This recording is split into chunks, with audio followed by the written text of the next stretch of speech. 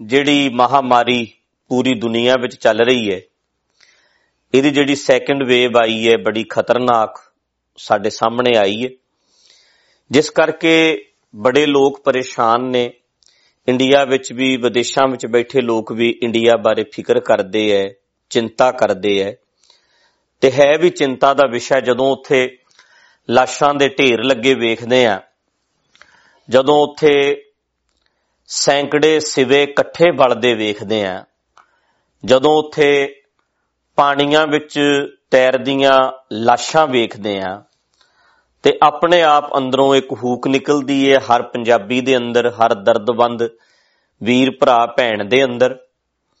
ਸੋ ਮੈਂ ਪਿੱਛੇ ਜੇ ਅਮਰੀਕਾ ਆਇਆ ਤੇ ਫਲਾਈਟਾਂ ਬੰਦ ਹੋਣ ਕਾਰਨ ਵਾਪਸ ਨਹੀਂ ਜਾਇਆ ਗਿਆ, ਪਰ ਫਿਰ ਵੀ ਦਿਲ ਉੱਥੇ ਹੀ ਧੜਕਦਾ ਹੈ, ਰੂਹ ਉੱਥੇ ਹੀ ਤੁਰੀ ਫਿਰਦੀ ਹੈ, ਮਨ ਉੱਥੇ ਹੀ ਤੁਰਿਆ ਫਿਰਦਾ ਹੈ, ਖਿਆਲ ਉੱਥੇ ਹੀ ਤੁਰੇ ਫਿਰਦੇ ਹੈ, ਸੁਪਨੇ ਉੱਥੇ ਦੇ ਹੀ ਆਉਂਦੇ ਹੈ। ਤੇ ਜਿਵੇਂ ਜਦੋਂ ਬੀਤਦੀ ਹੈ ਜਿਨ੍ਹਾਂ ਉੱਤੇ ਅਸਲ ਪਤਾ ਤੇ ਉਹਨਾਂ ਨੂੰ ਹੀ ਲੱਗਦਾ ਹੈ। ਬੜੇ ਲੋਕ ਜਾਗਰੂਕ ਕਰਦੇ ਹੈ ਕਿ ਭਾਈ ਧਿਆਨ ਰੱਖੋ, ਧਿਆਨ ਰੱਖੋ, ਪਰ ਜਿਹੜੇ ਘਰਾਂ ਵਿੱਚ 70 ਵਿਸ਼ੇ ਹੈ ਜਾਂ ਕੋਵਿਡ ਜਿਨ੍ਹਾਂ ਘਰਾਂ ਵਿੱਚ ਆਇਆ ਹੈ, ਕਿਸੇ ਦਾ ਪਤੀ, ਕਿਸੇ ਦਾ ਭਰਾ ਤੇ ਕਿਸੇ ਦਾ ਪੁੱਤ, ਜਵਾਨ ਪੁੱਤ ਕੋਈ ਤੁਰਿਆ, ਕਿਸੇ ਦੀ ਮਾਂ ਗਈ ਹੈ, ਕਿਸੇ ਦਾ ਪਿਤਾ ਗਿਆ, ਤਾਂ ਉਹ ਜਿਹੜੇ ਤਕਲੀਫ ਚੋਂ ਪਰਿਵਾਰ ਗੁਜ਼ਰੇ ਹੈ ਇਹ ਉਹੀ ਜਾਣਦੇ ਹੈ। ਸੋ ਮੈਂ ਵੀ ਆਪਣੇ ਪਰਿਵਾਰਾਂ ਵਿੱਚੋਂ, ਰਿਸ਼ਤੇਦਾਰੀਆਂ ਵਿੱਚੋਂ ਜਾਂਦਿਆਂ ਵੇਖਿਆ, ਇਹਨਾਂ ਥੋੜੇ ਦਿਨਾਂ ਵਿੱਚ ਸਾਡੇ ਜਥੇ ਦੇ ਸਿੰਘਾਂ ਵਿੱਚੋਂ, ਉਹਨਾਂ ਦੇ ਪਰਿਵਾਰਾਂ ਵਿੱਚੋਂ ਜਾਂਦੇ ਵੇਖਿਆ।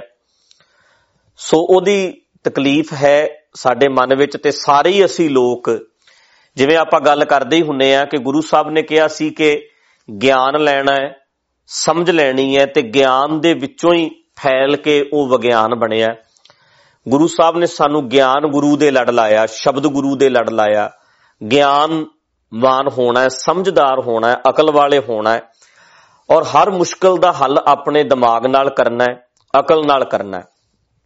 ਤੇ ਅੱਜ ਸੱਚ ਇਹ ਹੈ, ਮੰਨੋ ਭਾਵੇਂ ਨਾ ਮੰਨੋ, ਪਰ ਅੱਜ ਸਾਰੇ ਧਾਰਮਿਕ ਬੰਦੇ, ਚਾਹੇ ਉਹ ਚੂਲਿਆਂ ਵਾਲੇ ਹੈ, ਚਾਹੇ ਬੋਦੀਆਂ ਵਾਲੇ ਹੈ, ਚਾਹੇ ਟੋਪੀਆਂ ਵਾਲੇ ਹੈ, ਚਾਹੇ ਮੁਸਲਿਮ, ਹਿੰਦੂ, ਸਿੱਖ, ਈਸਾਈ, ਕੋਈ ਵੀ ਹੈ, ਸਾਰੇ ਅੱਜ ਅਸੀਂ ਸਾਇੰਸ ਦੇ ਹੱਥਾਂ ਵੱਲ ਵੇਖ ਰਹੇ ਹਾਂ, ਡਾਕਟਰਾਂ ਵੱਲ ਵੇਖ ਰਹੇ ਹਾਂ ਕਿ ਕੋਈ ਇਹਦਾ ਇਲਾਜ ਲੱਭੇ।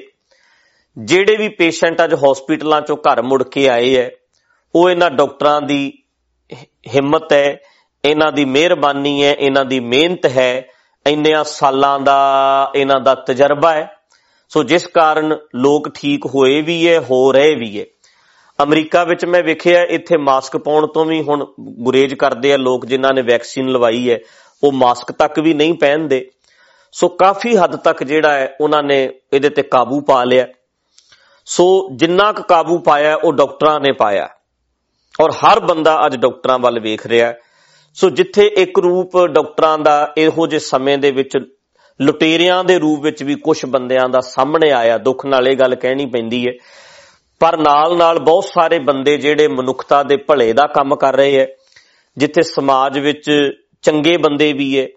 ਸੋ ਉਹਨਾਂ ਦੇ ਵਿੱਚੋਂ ਇੱਕ ਡਾਕਟਰ ਜੋ ਕਿ ਦੁਪੇਸ਼ ਬਤਰਾ ਜੀ ਹਨ। ਮੇਰਾ ਇਹਨਾਂ ਨਾਲ ਕਾਫੀ ਸਾਲਾਂ ਤੋਂ ਪਿਆਰ ਹੈ, ਜਿੱਦਾਂ ਇਹ ਵੀ ਕਹਿ ਲਾਂ ਵੀ ਮੇਰੇ ਪਰਸਨਲ ਡਾਕਟਰ ਵੀ ਨੇ, ਫੈਮਿਲੀ ਡਾਕਟਰ ਵੀ ਮੈਂ ਕਹਿ ਲਵਾਂ। ਤੇ ਗਾਹੇ ਬਗਾਹੇ ਮੈਨੂੰ ਮਿਲਦੇ ਰਹਿੰਦੇ ਆ, ਸਾਡੇ ਕੈਂਪ ਲਾਉਂਦੇ ਰਹਿੰਦੇ ਆ। ਢੱਡਰੀਆਂ ਪਿੱਛੇ ਜੇ ਇਹਨਾਂ ਨੇ ਸਾਡੇ ਪਿੰਡ ਵਿੱਚ ਕਈ ਮੌਤਾਂ ਅਟੈਕ ਨਾਲ ਹੋਈਆਂ, ਉਹਦੇ ਕਰਕੇ ਸਪੈਸ਼ਲ ਗਏ। ਇਹਨਾਂ ਨੇ ਇੱਕ ਲੋਕ ਜਾਗਰੂਕਤਾ ਫਾਊਂਡੇਸ਼ਨ ਬਣਾਈ ਹੋਈ ਹੈ, ਇਹਨਾਂ ਦੀ ਟੀਮ ਸਾਰੀ ਉਹਦੇ ਵਿੱਚ ਕੰਮ ਕਰਦੀ ਹੈ।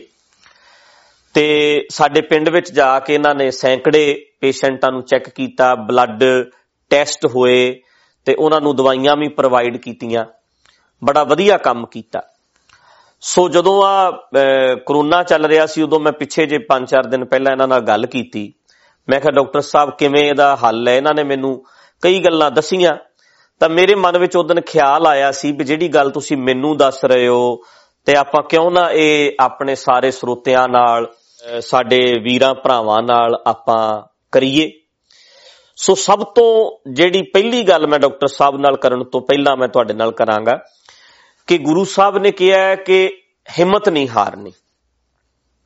ਤੁਸੀਂ ਗਿਆਨ ਦੇ ਨਾਲ ਆਪਣੇ ਆਪ ਨੂੰ ਵੱਡਾ ਕਰਨਾ ਹੈ, ਆਪਣੇ ਦਿਮਾਗ ਨੂੰ ਵੱਡਾ ਕਰਨਾ ਹੈ, ਆਪਣਾ ਸੋਚ ਦਾ ਦਾਇਰਾ, ਇਦਾਂ ਮੈਂ ਕਹਾਂ ਜੇ, ਸੋਚ ਦਾ ਦਾਇਰਾ ਆਪਣਾ ਵੱਡਾ ਕਰਨਾ ਹੈ, ਸਮਝਦਾਰ ਬਣਨਾ ਹੈ ਤੇ ਵੱਡੇ ਤੋਂ ਵੱਡੇ ਦੁੱਖ ਨੂੰ, ਵੱਡੇ ਤੋਂ ਵੱਡੀ ਤਕਲੀਫ ਨੂੰ ਝੱਲਣ ਵਾਸਤੇ ਆਪਣੇ ਵਿੱਚ ਹੌਸਲਾ ਪੈਦਾ ਕਰਨਾ ਹੈ, ਹਿੰਮਤ ਪੈਦਾ ਕਰਨੀ।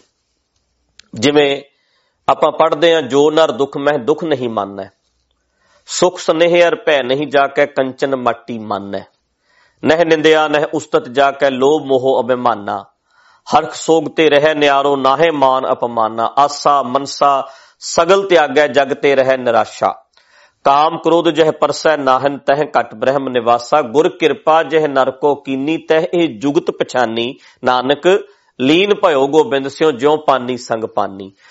ਮੈਥਡ, ਤਕਨੀਕ, ਗਿਆਨ ਦੁਆਰਾ ਅਸੀਂ ਇਹ ਪ੍ਰਾਪਤ ਕਰਨੀ ਹੁੰਦੀ ਹੈ। ਸਮਝਦਾਰ ਬਣ ਕੇ ਆਪਣੀ ਅਸੀਂ ਜ਼ਿੰਦਗੀ ਜੀਣੀ ਹੁੰਦੀ ਹੈ ਤੇ ਆਪਣੇ ਦਿਮਾਗ ਨੂੰ ਵਰਤਣਾ ਹੁੰਦਾ ਹੈ ਤੇ ਵੱਡੇ ਤੋਂ ਵੱਡੇ ਦੁੱਖ ਨੂੰ, ਵੱਡੇ ਤੋਂ ਵੱਡੀ ਤਕਲੀਫ ਨੂੰ ਚੜ੍ਹਦੀ ਕਲਾ ਦੇ ਨਾਲ ਉਹਨੂੰ ਫੇਸ ਕਰਨਾ ਹੁੰਦਾ। ਸੋ ਮੈਂ ਸਭ ਤੋਂ ਪਹਿਲਾਂ ਤੇ ਇਹ ਬੇਨਤੀ ਕਰਾਂਗਾ ਕਿ ਆਪਣੇ ਆਪ ਨੂੰ ਕਾਇਮ ਕਰੋ, ਚੜ੍ਹਦੀ ਕਲਾ ਵਿੱਚ ਰੱਖੋ। ਦਵਾਈਆਂ ਵੀ ਤਾਂ ਹੀ ਅਸਰ ਕਰਦੀਆਂ ਜੇ ਅਸੀਂ ਹੌਸਲਾ ਨਾ ਹਾਰੀਏ। ਸੋ ਅਸੀਂ ਫਾਈਟ ਕਰਨੀ ਹੈ, ਡਰਨਾ ਨਹੀਂ, ਇਹਦੇ ਨਾਲ ਲੜਨਾ ਹੈ। ਜਿੱਥੇ ਤੱਕ ਹੋ ਸਕਦਾ ਇਸ ਬਿਮਾਰੀ ਦੇ ਨਾਲ ਅਸੀਂ ਲੜਨਾ ਹੈ। ਉਹਦੇ ਵਾਸਤੇ ਆਪਣੇ ਆਪ ਵਿੱਚ ਹਿੰਮਤ ਸਾਨੂੰ ਭਰਨੀ ਪੈਣੀ ਹੈ, ਜੋ ਉਤਸ਼ਾਹ ਗੁਰੂ ਸਾਹਿਬ ਨੇ ਸਾਨੂੰ ਦੱਸਿਆ ਸੀ। ਭਰਾਵੋ ਭੈਣੋ, ਇੱਕ ਗੱਲ ਚੇਤਾ ਰੱਖੋ, ਅਸੀਂ ਅੱਜ ਭਾਗਾਂ ਵਾਲੇ ਆ, ਇਸ ਸਾਇੰਸ ਦੇ ਯੁੱਗ ਵਿੱਚ ਆ। ਹਜ਼ਾਰਾਂ ਲੋਕ ਜਿਹੜੇ ਆ ਬਚ ਜਾਂਦੇ ਆ।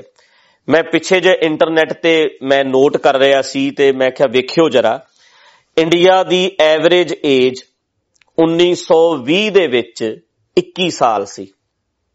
ਹੈਰਾਨੀ ਦੀ ਗੱਲ ਹੈ ਨਾ ਸੁਣ ਕੇ, ਵੇਖੋ 21 ਸਾਲ ਐਵਰੇਜ ਏਜ ਕਿਉਂ ਸੀ? ਹੁਣ ਲੱਗਦਾ ਤੇ ਆ ਵੀ ਪੁਰਾਣੇ ਲੋਕ ਜ਼ਿਆਦਾ ਉਮਰ ਭੋਗਦੇ ਸੀ, ਪਰ ਨਹੀਂ, ਕੁਝ ਬੰਦੇ ਸੀ ਜਿਹੜੇ ਲੰਮੀਆਂ ਉਮਰਾਂ ਭੋਗਦੇ ਸੀ, ਪਰ ਐਵਰੇਜ ਏਜ 21 ਸਾਲ 1930 ਚ 28 ਸਾਲ ਹੋ ਗਈ ਸੀ। ਹੌਲੀ ਹੌਲੀ ਫਿਰ ਇਹ 40 ਸਾਲ ਹੋਈ, ਅੱਜ ਐਵਰੇਜ ਏਜ 60 ਤੋਂ ਪਲੱਸ ਹੋ ਗਈ ਹੈ, ਉੱਪਰ ਚਲੇ ਗਈ ਹੈ। ਉਦੋਂ ਕਾਰਨ ਇਹ ਸੀ ਕਿ ਹੈਜੇ ਦੀ ਬਿਮਾਰੀ ਪੈ ਗਈ, ਲੱਖਾਂ ਹੀ ਲੋਕ ਮਰ ਗਏ। ਪਲੇਗ ਪੈ ਗਈ, ਹਜ਼ਾਰਾਂ ਹੀ ਲੋਕ ਮਰ ਜਾਂਦੇ ਸੀ। ਇਸੇ ਤਰ੍ਹਾਂ ਜੰਗਾਂ ਲੱਗਦੀਆਂ ਸੀ, ਰਾਜਿਆਂ ਦਾ ਸਮਾਂ ਸੀ, ਡੈਮੋਕ੍ਰੈਟਿਕ ਸਿਸਟਮ ਨਹੀਂ ਸੀ ਤੇ ਲੱਖਾਂ ਲੋਕ ਜੰਗਾਂ ਵਿੱਚ, ਯੁੱਧਾਂ ਵਿੱਚ, ਪਲੇਗ ਵਿੱਚ, ਇਦਾਂ ਦੀਆਂ ਬਿਮਾਰੀਆਂ ਵਿੱਚ ਮਰ ਜਾਂਦੇ ਸੀ। ਤੇ ਕੋਈ ਕੋਈ ਬੰਦਾ ਸੀ ਜਿਹੜਾ 50 ਤੋਂ 60 ਤੋਂ 70 ਤੋਂ 100 ਸਾਲ ਤੱਕ ਪਹੁੰਚਦਾ ਸੀ, ਜਾਂਦੇ ਸੀ 10%, 90% ਲੋਕ ਇਦਾਂ ਹੀ। ਸੋ ਐਵਰੇਜ ਏਜ ਸਾਡੀ ਜਿਹੜੀ ਹੈ ਇੰਡੀਆ ਦੀ 21 ਸਾਲ ਸੀ। ਧਰਮ ਤੇ ਉਦੋਂ ਵੀ ਸੀ, ਪਰ ਸਾਇੰਸ ਨਹੀਂ ਸੀ ਉਦੋਂ। ਅਸੀਂ ਕਹਿੰਦੇ ਹਾਂ ਲੋਕ ਅੱਖਾਂ ਬੰਦ ਕਰਕੇ ਸਮਾਧੀਆਂ ਲਾ ਕੇ ਪਤਾ ਨਹੀਂ ਕਿੰਨੇ ਕੁ ਬੈਠੇ ਰਹਿੰਦੇ ਹੋਣਗੇ, ਪਰ ਇਦਾਂ ਨਹੀਂ ਸੀ। ਸਮਾਜ ਦੀ, ਦੁਨੀਆ ਦੀ ਉਮਰ ਇਹਦੇ ਨਾਲ ਨਹੀਂ ਸੀ ਵੱਧ ਰਹੀ। ਏਜ ਵਧੀ, ਜਿਵੇਂ ਜਿਵੇਂ ਸਾਇੰਸ ਵਧੀ ਉਵੇਂ ਉਵੇਂ ਲੋਕਾਂ ਦੀ ਉਮਰ ਵਧੀ। ਐਵਰੇਜ ਏਜ ਵਧੀ, ਜਿਵੇਂ ਜਿਵੇਂ ਸਾਇੰਸ ਤਰੱਕੀ ਕਰਦੀ ਗਈ ਉਵੇਂ ਉਵੇਂ ਲੋਕਾਂ ਦੀ ਉਮਰ ਵੀ ਤਰੱਕੀ ਕਰਦੀ ਗਈ। ਵੇਖੋ ਕਮਾਲ ਦੀ ਗੱਲ ਹੈ। ਅਸੀਂ ਕਹੀ ਜਾਂਦੇ ਆ ਰੱਬ ਉਹ ਵੱਧ ਘੱਟ ਸਵਾਸ ਲਿਖ ਕੇ ਭੇਜਦਾ। ਅਸੀਂ ਬੜੇ ਇਦਾਂ ਦੀਆਂ ਗੱਲਾਂ ਆਪਣੇ ਹਿਸਾਬ ਨਾਲ ਗੁਰਬਾਣੀ ਨੂੰ ਐਕਸਪਲੇਨ ਕਰਦੇ ਰਹਿੰਦੇ ਆ, ਧਰਮ ਨੂੰ ਅਸੀਂ ਜਸਟੀਫਾਈ ਕਰਦੇ ਆ। ਪਰ ਜੇ ਇਸ ਤਰ੍ਹਾਂ ਹੈ ਤੇ ਪੁਰਾਣੇ ਸਮਿਆਂ ਵਿੱਚ ਘੱਟ ਉਮਰਾਂ ਲਿਖੀਆਂ ਸੀ, ਹੁਣ ਰੱਬ ਨੇ ਉਮਰਾਂ ਵੱਧ ਲਿਖ ਦਿੱਤੀਆਂ? ਨਹੀਂ, ਇਹ ਤੁਸੀਂ ਕਰ ਕਰ ਕਰਨਾ ਲਿਖ ਲੈ ਜਾਹੋ, ਆਪੇ ਬੀਜ ਆਪੇ ਹੀ ਖਾਹੋ। ਲਿਖਣਾ ਅਸੀਂ ਆਪ ਹੈ, ਕਿਸੇ ਨੇ ਨਹੀਂ ਲਿਖਣਾ। ਤੁਸੀਂ ਲਿਖਣਾ, ਫਰੀਦਾ ਜੇ ਤੂੰ ਅਕਲ ਲਤੀਫ ਕਾਲੇ ਲਿਖ ਨਾ ਲੇਖ, ਤੂੰ ਕਾਲੇ ਲੇਖ ਨਾ ਲਿਖ। ਸੋ ਇਹਨੂੰ ਅਸੀਂ ਵਧਾਉਣਾ ਸੀ, ਅਸੀਂ ਆਪਣੇ ਆਪ ਨੂੰ ਫਿੱਟ ਰੱਖਣਾ ਸੀ। ਸੋ ਬਲਿਹਾਰੇ ਜਾਈਏ ਕਿ ਉਹ ਡਾਕਟਰ ਆਏ, ਸਾਇੰਸ ਆਈ, ਇਹਨੇ ਹੌਲੀ ਹੌਲੀ ਇੱਕ ਇੱਕ ਚੀਜ਼ ਦੇ ਉੱਤੇ ਰਿਸਰਚ ਕਰਕੇ ਇੱਕ ਇੱਕ ਚੀਜ਼ ਨੂੰ ਖੋਜਿਆ ਤੇ ਅੱਜ ਲੀਵਰ ਟ੍ਰਾਂਸਪਲਾਂਟ ਕਰ ਦਿੱਤਾ ਜਾਂਦਾ ਹੈ, ਅੱਜ ਕਿਡਨੀ ਟ੍ਰਾਂਸਪਲਾਂਟ ਹੋ ਰਹੀ ਹੈ, ਬਦਲ ਦਿੱਤੀ ਜਾਂਦੀ ਹੈ। ਬਾਈਪਾਸ ਸਰਜਰੀ ਵੇਖੋ ਕਿਸ ਤਰ੍ਹਾਂ ਹੋ ਰਹੀ ਹੈ, ਕਿੱਥੋਂ ਨਾੜਾਂ ਕੱਢ ਕੇ ਕਿੱਦਾਂ ਪਾਈਆਂ ਜਾ ਰਹੀਆਂ। ਬਲਿਹਾਰੇ ਜਾਣ ਨੂੰ ਜੀ ਕਰਦਾ ਹੈ। ਸੋ ਜਿਹੜੇ ਲੋਕ ਇਹ ਕਾਢਾਂ ਕੱਢ ਰਹੇ ਹੈ, ਜਿਹੜੇ ਮਿਹਨਤ ਕਰ ਰਹੇ ਹੈ, ਸੋ ਪਾਤਸ਼ਾਹ ਨੇ ਸਾਨੂੰ ਕਿਹਾ ਸੀ ਕਿ ਅਸੀਂ ਗਿਆਨ ਲੈਣਾ, ਸਮਝ ਲੈਣੀ ਹੈ, ਅਕਲ ਲੈਣੀ ਹੈ, ਔਰ ਅਕਲ ਕਰਕੇ ਦੁਨੀਆ ਕਿਤੇ ਦੀ ਕਿਤੇ ਪਹੁੰਚੀ ਹੈ। ਅਸੀਂ ਆਪਣੀਆਂ ਉਮਰਾਂ ਵਧਾਈਆਂ ਨੇ, ਮਨੁੱਖ ਨੇ ਆਪਣੀ ਉਮਰ ਵਧਾਈ ਹੈ ਔਰ ਵਧੀ ਹੈ। ਤੇ ਡਰਿਓ ਨਾ, ਹੈਜੇ ਦੇ ਨਾਲ ਲੱਖਾਂ ਹੀ ਲੋਕ ਮਰ ਜਾਂਦੇ ਸੀ। ਆਹ ਤਾਂ ਜਿਹੜਾ ਅਸੀਂ ਨਕਸ਼ਾ ਵੇਖ ਰਹੇ ਆ ਨਾ, ਉਦੋਂ ਕੈਮਰੇ ਨਹੀਂ ਸੀ। ਜਦੋਂ ਜੰਗਾਂ ਲੱਗਦੀਆਂ ਸੀ, ਜਦੋਂ ਹੈਜਾ ਫੈਲਦਾ ਸੀ, ਜਦੋਂ ਪਲੇਗ ਫੈਲਦੀ ਸੀ, ਉਦੋਂ ਕੈਮਰੇ ਨਹੀਂ ਸੀ। ਹੁਣ ਤੇ ਕੈਮਰੇ ਹੈ, ਡਰ ਰਹੇ ਆ। ਪਰ ਸਾਨੂੰ ਆਪਣੇ ਆਪ ਨੂੰ ਕਾਇਮ ਕਰਨਾ ਪੈਣਾ। ਸ਼ੁਕਰ ਕਰੋ ਜਿਸ ਯੁੱਗ ਵਿੱਚ ਅਸੀਂ ਹਾਂ, ਤੇ ਜਿੱਥੇ ਮਾੜੇ ਅਨਸਰ ਵੀ ਹੈ ਨੇ, ਲੁੱਟ ਪਈ ਹੋਈ ਹੈ, ਇੱਕ ਮੈਡੀਸਨ 50-50 ਹਜ਼ਾਰ ਤੱਕ ਇੱਕ ਇੰਜੈਕਸ਼ਨ ਚਲਿਆ ਗਿਆ ਸੀ, ਆਕਸੀਜਨ ਬਲੈਕ ਹੋ ਰਹੀ ਸੀ। ਵੇਖੋ ਕਿੱਡੇ ਮਾੜੇ ਅਸੀਂ ਲੋਕ ਬਣ ਗਏ ਆ। ਜਿੱਥੇ ਸਭ ਤੋਂ ਵੱਧ ਧਰਮ ਹੈ, ਉੱਥੇ ਇਦਾਂ ਦੀਆਂ ਗੱਲਾਂ ਅਸੀਂ ਸੁਣਨ ਵਿੱਚ ਆਉਂਦੀਆਂ। ਤਾਂ ਹੀ ਤੇ ਕਹਿੰਦਾ ਹੁੰਦਾ ਵੀ ਜੇ ਗੁਰਦੁਆਰਿਆਂ ਵਿੱਚ, ਮੰਦਿਰਾਂ ਵਿੱਚ, ਮਸਜਿਦਾਂ ਵਿੱਚ ਲਾਈਨਾਂ ਲੱਗਦੀਆਂ, ਫਿਰ ਜੇਲ੍ਹਾਂ 'ਚ ਲਾਈਨਾਂ ਨਹੀਂ ਸੀ ਲੱਗਣੀਆਂ ਚਾਹੀਦੀਆਂ। ਫਿਰ ਉੱਥੇ ਤਾਂ ਠੀਕ ਹੋਣਾ ਚਾਹੀਦਾ ਸੀ ਨਾ। ਅਸੀਂ ਧਰਮੀ ਬਣ ਕੇ ਵੀ ਧਰਮੀ ਨਹੀਂ, ਅਸੀਂ ਮੌਕਾ ਭਾਲਦੇ ਆ ਕਿ ਦੁਨੀਆ ਨੂੰ ਲੁੱਟਿਆ ਕਿਸ ਤਰ੍ਹਾਂ ਜਾਵੇ, ਮਾਰਿਆ ਕਿਸ ਤਰ੍ਹਾਂ ਜਾਵੇ, ਕਿਵੇਂ ਲੋਕਾਂ ਤੋਂ ਮੇਰੇ ਤੱਕ ਆ ਜਾਏ। ਪਰ ਉੱਥੇ ਕੁਝ ਲੋਕ ਚੰਗਾ ਕੰਮ ਹੀ ਕਰਦੇ ਨੇ। ਆਪਣੀ ਜੌਬ ਤੋਂ ਹਟ ਕੇ 50-50 ਹਜ਼ਾਰ, ਲੱਖ ਤਨਖਾਹਾਂ ਲੈਂਦੇ ਐ, 5-5 ਲੱਖ ਕਮਾਉਂਦੇ ਐ। ਉਹਨਾਂ ਸਾਰਿਆਂ ਨੂੰ ਛੱਡ ਕੇ ਨਾਲ ਨਾਲ ਲੋਕਾਂ ਦੇ ਭਲੇ ਵਾਸਤੇ ਕੋਈ ਟਾਈਮ ਚੋਂ ਟਾਈਮ ਕੱਢ ਕੇ ਉਹ ਜਾਂਦੇ ਐ ਤੇ ਕੁਛ ਨਾ ਕੁਛ ਕਰਦੇ ਐ। ਉਹਨਾਂ ਵਿੱਚੋਂ ਡਾਕਟਰ ਬਤਰਾ ਜੀ ਹਨ। ਸੋ ਨਾਲ ਇਹ ਵੀ ਗੱਲ ਮੈਂ ਕਹਿ ਦਿਆਂ ਕਿ ਸਮੇਂ ਦਾ ਦਸਵੰਧ ਵੀ ਇਹੋ ਹੀ ਹੈ। ਤੁਸੀਂ ਜਿਸ ਫੀਲਡ ਵਿੱਚ ਹੋ ਉਹ ਉਹੀ ਕੰਮ ਕਰੇ। ਹੁਣ ਡਾਕਟਰ ਬਤਰਾ ਵਰਗੇ ਜਿਹੜੇ ਡਾਕਟਰ ਨੇ ਜਾਂ ਹੋਰ ਨੇ, ਉਹ ਜੇ ਅੱਜ ਭਾਂਡੇ ਮਾਂਜ ਰਹੇ ਹੈ ਜੀ, ਕਹਿਣ ਮੈਂ ਦਾਲ ਬਣਾਉਣ ਲੱਗਿਆ, ਮੈਂ ਝਾੜੂ ਲਾਉਣ ਲੱਗਿਆ, ਨਹੀਂ। ਜਿਹੜੇ ਫੀਲਡ ਵਿੱਚ ਹੋ, ਉਸੇ ਫੀਲਡ ਵਿੱਚ ਹੀ ਤੁਸੀਂ ਸਮਾਜ ਦੀ ਸੇਵਾ ਕਰ ਸਕਦੇ ਹੋ। ਸੋ ਇਸ ਕਰਕੇ ਮੈਂ ਅੱਜ ਬੜਾ ਖੁਸ਼ ਹਾਂ ਕਿ ਇਹਨਾਂ ਨਾਲ ਆਪਾਂ ਗੱਲ ਕਰਦੇ ਹਾਂ ਤੇ ਸਾਰੇ ਜਣੇ ਥੋੜਾ ਜਿਹਾ ਇਸ ਗੱਲ ਨੂੰ ਸਮਝਣ ਦੀ ਕੋਸ਼ਿਸ਼ ਕਰਦੇ ਹਾਂ, ਕਿਉਂਕਿ ਸਭ ਤੋਂ ਜ਼ਰੂਰੀ ਅਵੇਅਰਨੈਸ ਹੈ, ਜਾਗਰੂਕਤਾ ਆਵੇ, ਸਮਝ ਹੋਵੇ। ਸਮਝ ਦੇ ਨਾਲ ਸਾਰਾ ਕੁਝ ਠੀਕ ਹੋ ਸਕਦਾ ਹੈ। ਸੋ ਇਸ ਕਰਕੇ ਆਪਾਂ ਇਸ ਵਿਸ਼ੇ ਤੇ ਗੱਲ ਕਰਦੇ ਹਾਂ। ਬਹੁਤੀ ਲੰਮੀ ਗੱਲ ਨਹੀਂ ਮੈਂ ਕਰਦਾ, ਉਹਨਾਂ ਤੋਂ ਆਪਾਂ ਜਾਣਦੇ ਹਾਂ। ਸੋ ਡਾਕਟਰ ਬਤਰਾ ਜੀ, ਤੁਹਾਨੂੰ ਮੇਰੇ ਵੱਲੋਂ ਵਾਹਿਗੁਰੂ ਜੀ ਕਾ ਖਾਲਸਾ, ਵਾਹਿਗੁਰੂ ਜੀ ਕੀ ਫਤਿਹ ਜੀ। ਸਤਿ ਸ੍ਰੀ ਅਕਾਲ ਜੀ। ਸਤਿ ਸ੍ਰੀ ਅਕਾਲ ਜੀ। ਠੀਕ ਠਾਕ ਹੋ ਜੀ ਤੁਸੀਂ? ਚੜ੍ਹਦੀ ਕਲਾ ਚੋਂ? ਬਿਲਕੁਲ ਠੀਕ ਆ ਜੀ। ਅੱਛਾ ਜੀ। ਤੇ ਆਪਾਂ ਉਦੋਂ ਡਾਕਟਰ ਸਾਹਿਬ ਗੱਲ ਕੀਤੀ ਸੀ ਤੇ ਅੱਜ ਮੈਂ ਸੋਚਦਾ ਸੀ ਕਿ ਆਪਾਂ ਗੱਲ ਕਰੀਏ। ਸੋ ਪਹਿਲਾ ਮੇਰਾ ਜਿਹੜਾ ਮੇਰੇ ਮਨ ਵਿੱਚ ਸਵਾਲ ਆ ਰਿਹਾ ਸੀ, ਕਿਉਂਕਿ ਕੋਵਿਡ ਬਾਰੇ ਬੜੀਆਂ ਗੱਲਾਂ ਅਸੀਂ ਸੁਣ ਰਹੇ ਹਾਂ ਕਿ ਕਾਫੀ ਫੈਲ ਰਿਹਾ ਹੈ, ਬੜਾ ਵੱਧ ਰਿਹਾ ਹੈ, ਕਿਤੇ ਸਾਨੂੰ ਮਿਲ ਰਹੀਆਂ ਨੇ ਰਿਪੋਰਟਾਂ ਵੀ ਘਟ ਵੀ ਰਿਹਾ ਹੈ। ਤਾਂ ਤੁਹਾਡੇ ਕੋਲੇ ਕਾਫੀ ਡਾਕਟਰਾਂ ਨਾਲ ਤੁਹਾਡੀ ਗੱਲ ਹੁੰਦੀ ਹੈ। ਕਈ ਵਾਰੀ ਕਿਹਾ ਜਾਂਦਾ ਕਿ ਸਰਕਾਰਾਂ ਅੰਕੜੇ ਸਹੀ ਨਹੀਂ ਦੱਸਦੀਆਂ, ਤੇ ਤੁਸੀਂ ਦੱਸੋ ਵੀ ਤੁਹਾਡੀ ਆਲੇ ਦੁਆਲੇ ਸਾਰੇ ਡਾਕਟਰਾਂ ਨਾਲ ਗੱਲ ਹੁੰਦੀ ਹੈ ਵੀ ਕਿਸ ਤਰ੍ਹਾਂ ਕਰੋਨਾ ਵੱਧ ਰਿਹਾ ਹੈ, ਜਾਂ ਕੁਝ ਅੰਕੜੇ ਘਟੇ ਹੈ, ਜਾਂ ਅਸੀਂ ਸੁੱਖ ਦਾ ਸਾਹ ਲੈ ਸਕਦੇ ਹਾਂ? ਕੋਈ ਚੰਗੀ ਖਬਰ ਹੈ?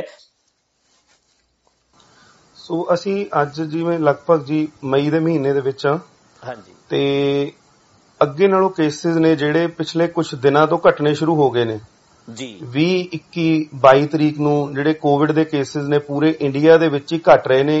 ਜਿਸ ਤਰ੍ਹਾਂ ਅਸੀਂ ਪੀਕ ਦੀ ਗੱਲ ਕਰ ਰਹੇ ਸੀ, ਸੋ ਮੈਂ ਸਮਝਦਾ ਕਿ ਅਸੀਂ ਲਗਭਗ ਪੀਕ ਨੂੰ ਪਾਰ ਕਰ ਚੁੱਕੇ ਹਾਂ ਤੇ ਆਉਣ ਵਾਲੇ ਸਮੇਂ ਦੇ ਵਿੱਚ ਕੇਸਿਸ ਹੋਰ ਘਟਣੇ ਸ਼ੁਰੂ ਹੋ ਜਾਣਗੇ। ਸੋ ਅੱਗੇ ਨਾਲੋਂ ਸਾਨੂੰ ਥੋੜੀ ਜਿਹੀ ਰਾਹਤ ਮਿਲੀ ਹੈ। ਓਕੇ, ਯਾਨੀ ਕਿ ਕੁਝ ਕੇਸ ਜਿਹੜੇ ਹੈ ਘਟਣੇ ਸ਼ੁਰੂ ਹੋਏ ਹੈ, ਇਹ ਕੋਈ ਜਿਹੜੀ ਚੰਗੀ ਖਬਰ ਆ ਰਹੀ ਹੈ।